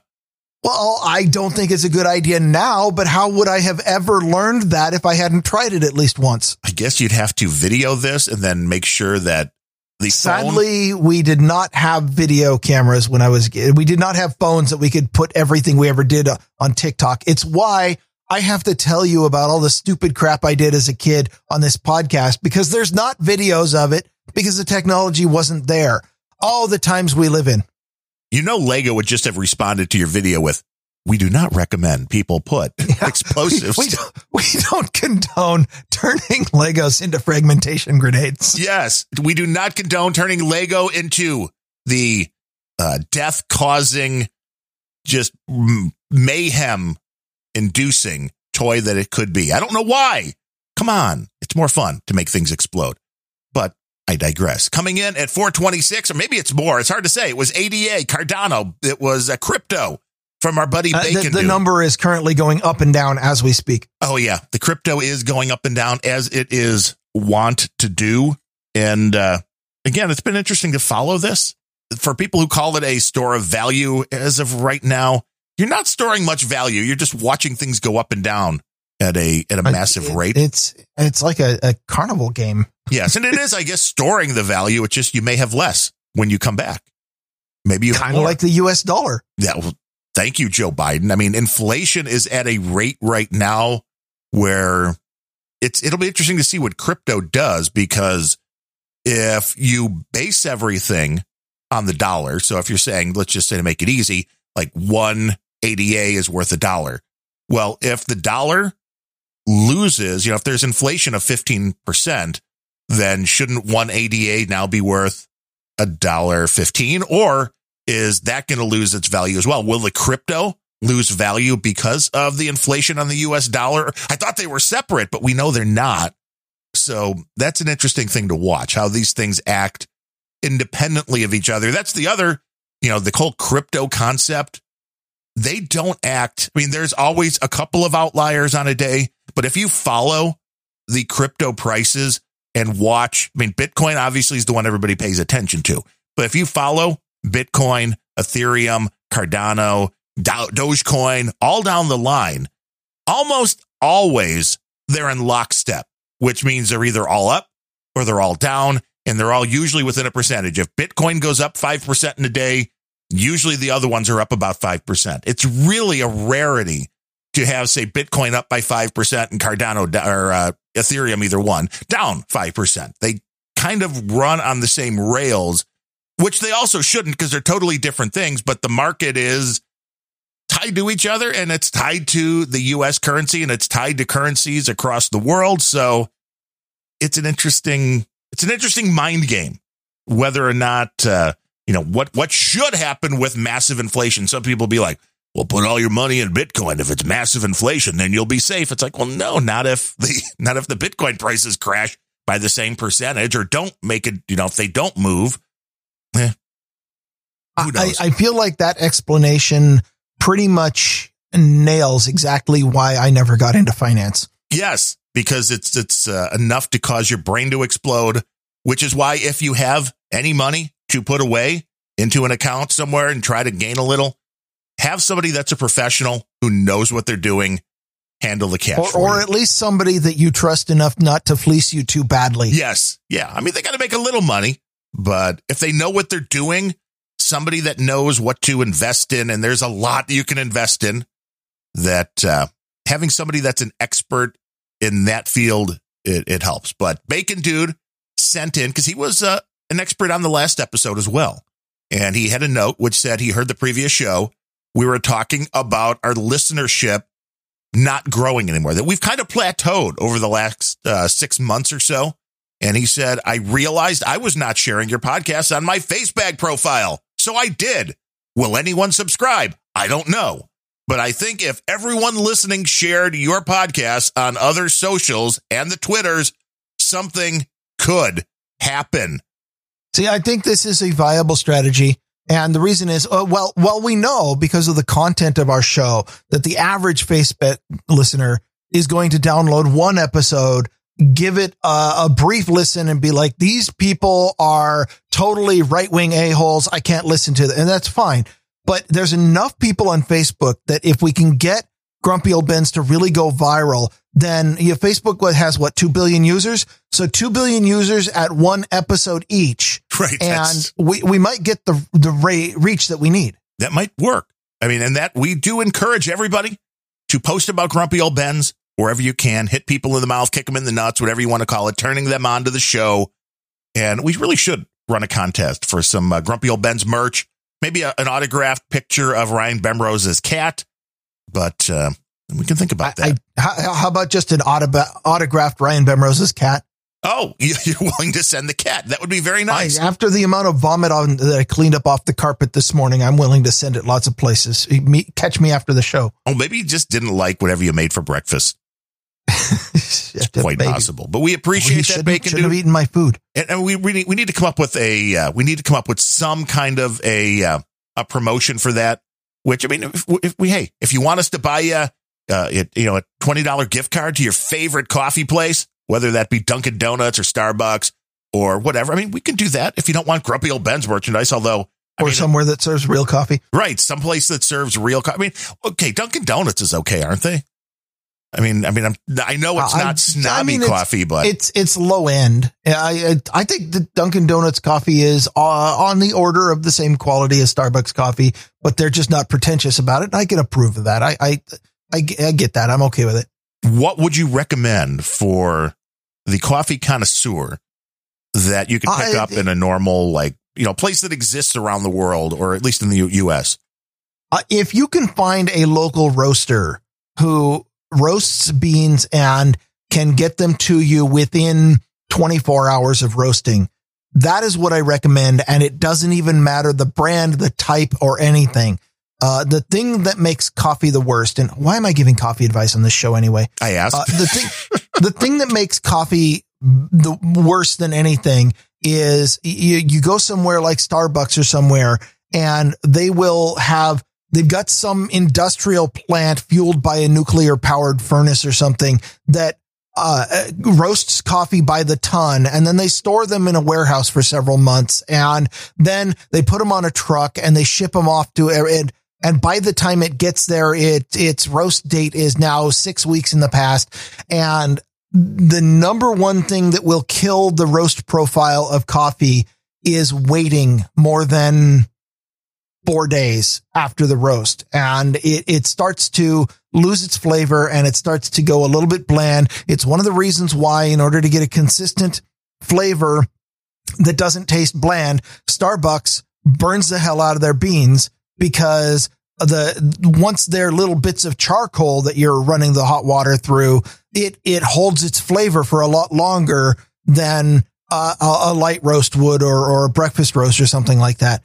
So, the really important thing with regard, and again, I'm not going so far as to say, get somebody else to serve your coffee, because if you do that, they're going to pour coffee in a cup and charge you $5 when it's 70 cents worth of coffee. If you get the really high end stuff, and I don't even do that, more like 30 cents, and I pour it out of a coffee pot. But my coffee is really good because I have a local roaster, and we go down once a week and pick up a bag of coffee from them. And then I grind it here and I brew it here, and it's not super pretentious and it's not super expensive or high end, but what it is fresh. Well, yeah, but you probably got a nice burr grinder, right? I do. And how fine do you make that? I use drip coffee, which means you don't make it very fine because it'll clog it up and just flow over the top. I don't know. They're half a millimeter diameter piece. I don't know. It's an automatic drip style grind. Gotcha. Well, this grinder is capable of making an espresso grind, and we have an espresso machine, and my wife will use espresso sometimes. I am perfectly happy with the Hamilton Beach drip grinder. Yeah, but the espresso really gives you a punch. So does the coffee. Here's a hint. If you want your coffee to be twice as strong, put twice as much coffee in it. Hey, that's genius. You heard it here on Grumpy Old Coffee Burr Grinders. In fact, one of my favorite things I don't do very often these days is I love to do a French press, which you grind it super coarse. Yes. And then you just pour the grounds in and pour the hot water in, and you just let it all stew there for 5 minutes. Yeah. And if you want it stronger, you use more grounds and maybe you let it stew longer, but I can make an amazing coffee product that way. But I've also done terrible things to my blood vibration level. Well, yeah, that is true. I've got a few of the French press devices, and it's nice. You just pour everything together, and then it just magically separates them back out, so you can enjoy the coffee without having that gritty coffee in your mouth. You're missing out. I was supposed to be this thing. Okay, that's part of the fun. If you're not chewing your coffee, you're not enjoying it. Ryan Bemrose. Well, we actually call that camp coffee. For a long time, we had a percolator. Do you know what that is? Oh, those are like the really old coffee pots. The old style coffee pot where you just pour a bunch of grounds in, and then the percolator is a little tube that has a filter at the bottom. And as the coffee boils from the bottom, it forces it up the tube and out the top, and then it drops back down through the grounds. And that's how you make it, which is an ingenious way to make coffee, because you just put everything together and put a pot of water with the grounds and set it on a campfire. But the only thing is, the coffee made at the boiling point of water, which is the only way that can do it, is way over extracted. And I prefer to extract my coffee about 190 degrees Fahrenheit, which is below the boiling point of water, but still hot. So you're going to end up with some real bitter coffee from that percolator. But I tell you what, when you're camping, you do not care. You're just looking for the caffeine. Yeah. And then the even simpler way, if you don't want to carry a percolator pot out, is you just get the same pot that you had your beans in last night. You rinse it out. You put a bunch of coffee grounds in water. Please do rinse it out, though. Yes. You put coffee grounds and water in the pot, and you just leave it on to boil. And after it's boiled for a while with the coffee grounds in, you pour the whole mess into a cup and chew it. I'm just waiting. I've done that. For the CSB Doodle. I love coffee talk with Ryan and Devin. And, this is better. The trolls in the troll room were getting really bored when we were talking about Reddit earlier. They started talking about chip foundries and anyway. Hey, coffee gets people going, and coming in at the bottom of the list here, but not really at the bottom, because I think he came in at $5, and then the Bacon Dude was, so I'm just kind of mislabeled these here. But Bill Barnes came in $5 check. I believe that's monthly. And we appreciate everybody for supporting this little grumpy old podcast. Tell a friend, tell 2 friends, tell 5 friends, and then make sure they donate to become an expert and then become a guru. Cold Acid is well on his way. Jay Finley, the Walkman of Buckeye, is the first guru, but Cold Acid, I think, is trying to get there pretty quickly. And I believe it was some young guy who came in today with his $50, dude named Kyle, that posted he was more interested in becoming a guru of Grumpy Old Ben's than a knight of the No Agenda Roundtable, which I think is a beautiful thing. I'm highly flattered. Yes. Skeptical, but flattered. You're always skeptical, though. Yes, that's true. But you got more stories when we got some more entertainment. We got more's enlightenment. Yes. This is an age-old story that's always good for a rant because it's a right to repair story. It's a right to repair story with Tesla, who, although they masquerade as a car company, are really a Silicon Valley company who creates gadgets that you happen to be able to climb into and drive around in. In that way, they behave exactly the same as Apple when it comes to repairing your stuff. And that is, if something breaks, go ahead and take it to our official service center, and then we'll use a random number generator to create a suitably high cost. We'll charge you that much, and then we'll give you a replacement part off the shelf or something. In this particular case, it was a person who, by the way, is not named in the story, and I'll give you the reason for that later, was driving their Tesla and in New Jersey and ran over a bit of road debris. Ooh. I'm not exactly sure what that is, but it was enough to damage the bottom of the Tesla. Now, if you recall, what is it that's on the bottom of the Tesla that's kind of important? Batteries? Yes. In this particular case, it didn't puncture any of the batteries, but what it did do was damaged a plastic coolant fitting on the side of the battery pack. Ooh. During running, batteries generate heat, so they run coolant through it. And, the battery pack itself is armored, but on the side of the battery pack and still visible from the road, there is a little plastic nozzle fitting that you screw a coolant hose into, and that lets you get coolant in and out. And, the design of the Model 3 is apparently such that road debris, I don't know what exactly road debris they were running over. In New Jersey, it might have been like a dead body, discarded gun. I'm not sure. Well, it could be anything. I ran going to high school one day in my Delta 88, which this was I believe the 1977 version of the Delta 88. So it was a tank, a land yacht, if you will. And there was a piece of metal or something in the road that I ran over, and it kicked it up in just the way it went under the tire into the driver's side door right next to where I was sitting. And it punctured. It almost ripped you a new one. Yeah. It punctured the metal of the outside of the door. It didn't go all the way through, but it went through that first bit of metal, and then, it hit the door, but it didn't go through the next to get into the vehicle. Imagine if you were in a plastic car. That would have come right through. So I can imagine you run over something and it goes into a battery. You got, issues. And Darth Vader in the troll room's giving me craps like they must not have any road debris in Washington State. Well, we do have a transportation department who occasionally cleans the roads. So no, not that much. And also, am I completely off base here where if there's a giant chunk of metal in the middle of the road, then you just drive around it? Usually that's the recommended way to go. Now, if you're tailgating the guy in front of you and you don't see the metal until it's too late. Okay. Well, then there might have been something else going on in that scenario that might have been the earlier. Anyway. Yeah. Was the Tesla self-driving? I don't know. Well, this particular thing, he found he was leaking coolant on the road. And, so he did what any good Tesla owner would do and took it into the Tesla service center. They came back and said, that's going to be $16,000. Whoa. What? And you could tell by looking at it, it was a crack in a plastic fitting, but, the plastic fitting was molded as part of the plastic shell of the battery pack. And they needed to replace the entire battery pack, they said. And that was going to be $16,000 for a new battery pack. Even worse, the guy's insurance did not cover, comprehensive insurance did not cover damage from, quote, road debris. So he was going to be out $16,000 out of pocket for a new battery pack for his Model 3 because of a busted plastic fitting. Well, he then took it to a shop called Electrified Garage, who apparently do aftermarket Tesla servicing. I'm not sure.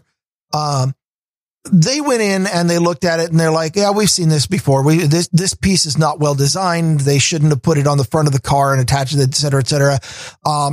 they quoted him and then ended up charging him $700 to replace the plastic fitting with a brass fitting and put a layer of caulking around it to prevent it from leaking. Wait, $700 for brass? That seems cheaper. That's mostly labor because it takes, you have to take the bottom of the car out and you have to remove the battery pack. I understand. Labor's not cheap, especially fixing cars. All of you people with your liberal arts degrees, you want to make actual money, go learn something useful like how to fix cars. They make a lot more money than you ever will. But anyway, $700 versus $16,000. That seems like a better deal. So that's what he ended up doing. Now, here's the thing. That particular fix and the reason why the driver is not named in this article is because it violates the Tesla terms of service. If he ever takes it into a Tesla dealership and they discover the brass fitting on this battery pack, according to the Tesla terms of service, that car will permanently and forever be banned from connecting to from getting a charge from any of the Tesla supercharging network because he has had unsupported repairs to his car. Nice. So this is like the ultimate. Like you said, Apple has a very similar thing. Like they only want to be the ones working on this. In this case, if they turn your little gadget off, you got a big problem. Yeah. So what you've got here is a company with way too much power saying that you'll never be able to charge your car again. Because when it's an electric car, you got a very limited life for that. Then the first thing that blows my mind is you couldn't do this with a gas powered car. You can't. There is no electronic database that says cars with this VIN number can no longer receive fuel. Because if I go to a fuel station, I pick up the tap, I give them money for the fuel I'm about to pump. There's no electronic DRM lock that prevents me from putting fuel in my car. Yet. But somehow Tesla, having built all these smartphones with wheels, have a DRM lock that says, if we don't like you, we're just going to prevent you from ever connecting to a fuel station ever again. Well, obviously changing that plastic cap with a brass one and making it better is horrible for the car. Well, it's technically unsupported. And then here's the icing on the cake. When Tesla quoted 16,000, the other thing they did not offer to do, which by the way, is a legal requirement in New Jersey, they did not offer to give him the used battery pack back. They were going to keep it. They didn't even offer. He asked, he's like, well, if I have to buy a new battery pack, you're going to give me the old one, right? And they balked. They did not want to do it. It wasn't until he pointed out that New Jersey has a law that says if you get a piece replaced on a car, you have to they have to give you the old piece back if you request it. Right. And they're like, well, I guess you can have the battery pack, but what are you going to do with it? Part it out. For me, I'd have myself a nice little bonfire or something. Whatever it is, Tesla, if they kept it, can very easily go and remold the plastic or fix the stupid little plastic fitting, or maybe they put their own brass fitting on it, and then they can sell the battery pack for $10,000 as refurbished and upgraded. Make a ton of money. Yeah. I'm like, yes, I would keep that just for the purpose of not giving you a battery pack you can sell for $10,000 after ripping me off. Right. Which is why those laws are in place. If you don't trust your mechanic, that's the easiest way when they're like, yeah, you're going to need a whole new transmission. And it's just like, oh, can I have the old one back? Oh, yeah. That means they actually have to do the work then and not be scamming you out of that. And it makes sense. In this case, a battery pack, it's like if it's just a connector that's bad, there should be a whole lot of good left on a $16,000 battery pack. And and what would I do with that battery pack? You know, what I would do is I'd probably sell it on eBay to somebody else who doesn't mind having unsupported repairs, because if a battery pack goes bad and Tesla wants to charge them $16,000, I'd be like, well, I've got one here with a brass fitting on it, that I'll give you for $3,000 on eBay. Just, you can't tell Tesla that you got it from me. Well, yeah. And it's a battery pack. There's plenty of things you can do with a high capacity battery pack.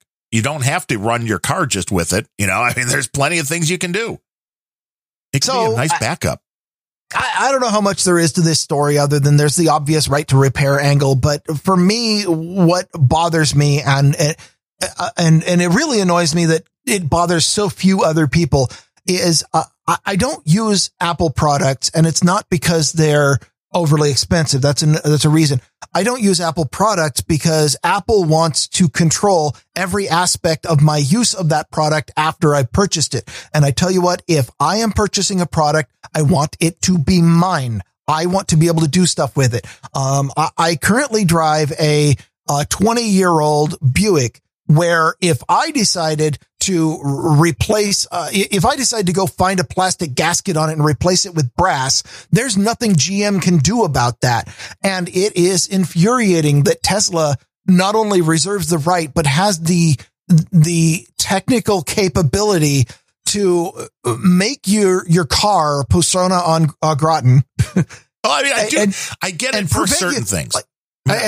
Your Tesla with cheese is now totally useless if you can't charge it. And it's the only reason you can't charge it is because they put you on a list because you did something they didn't like.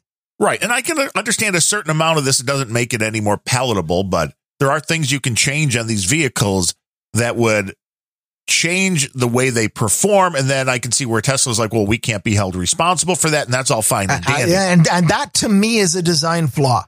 Oh, I would agree. But if you give me a motor capable of 300 horsepower and then say, well, you didn't pay me enough, so we're going to limit it to 30 horsepower, then if I paid for the device, I have every right to go in and get the performance that I want out of the device that I purchased. And if I ran the justice system, then terms of service like that are going to be completely unenforceable.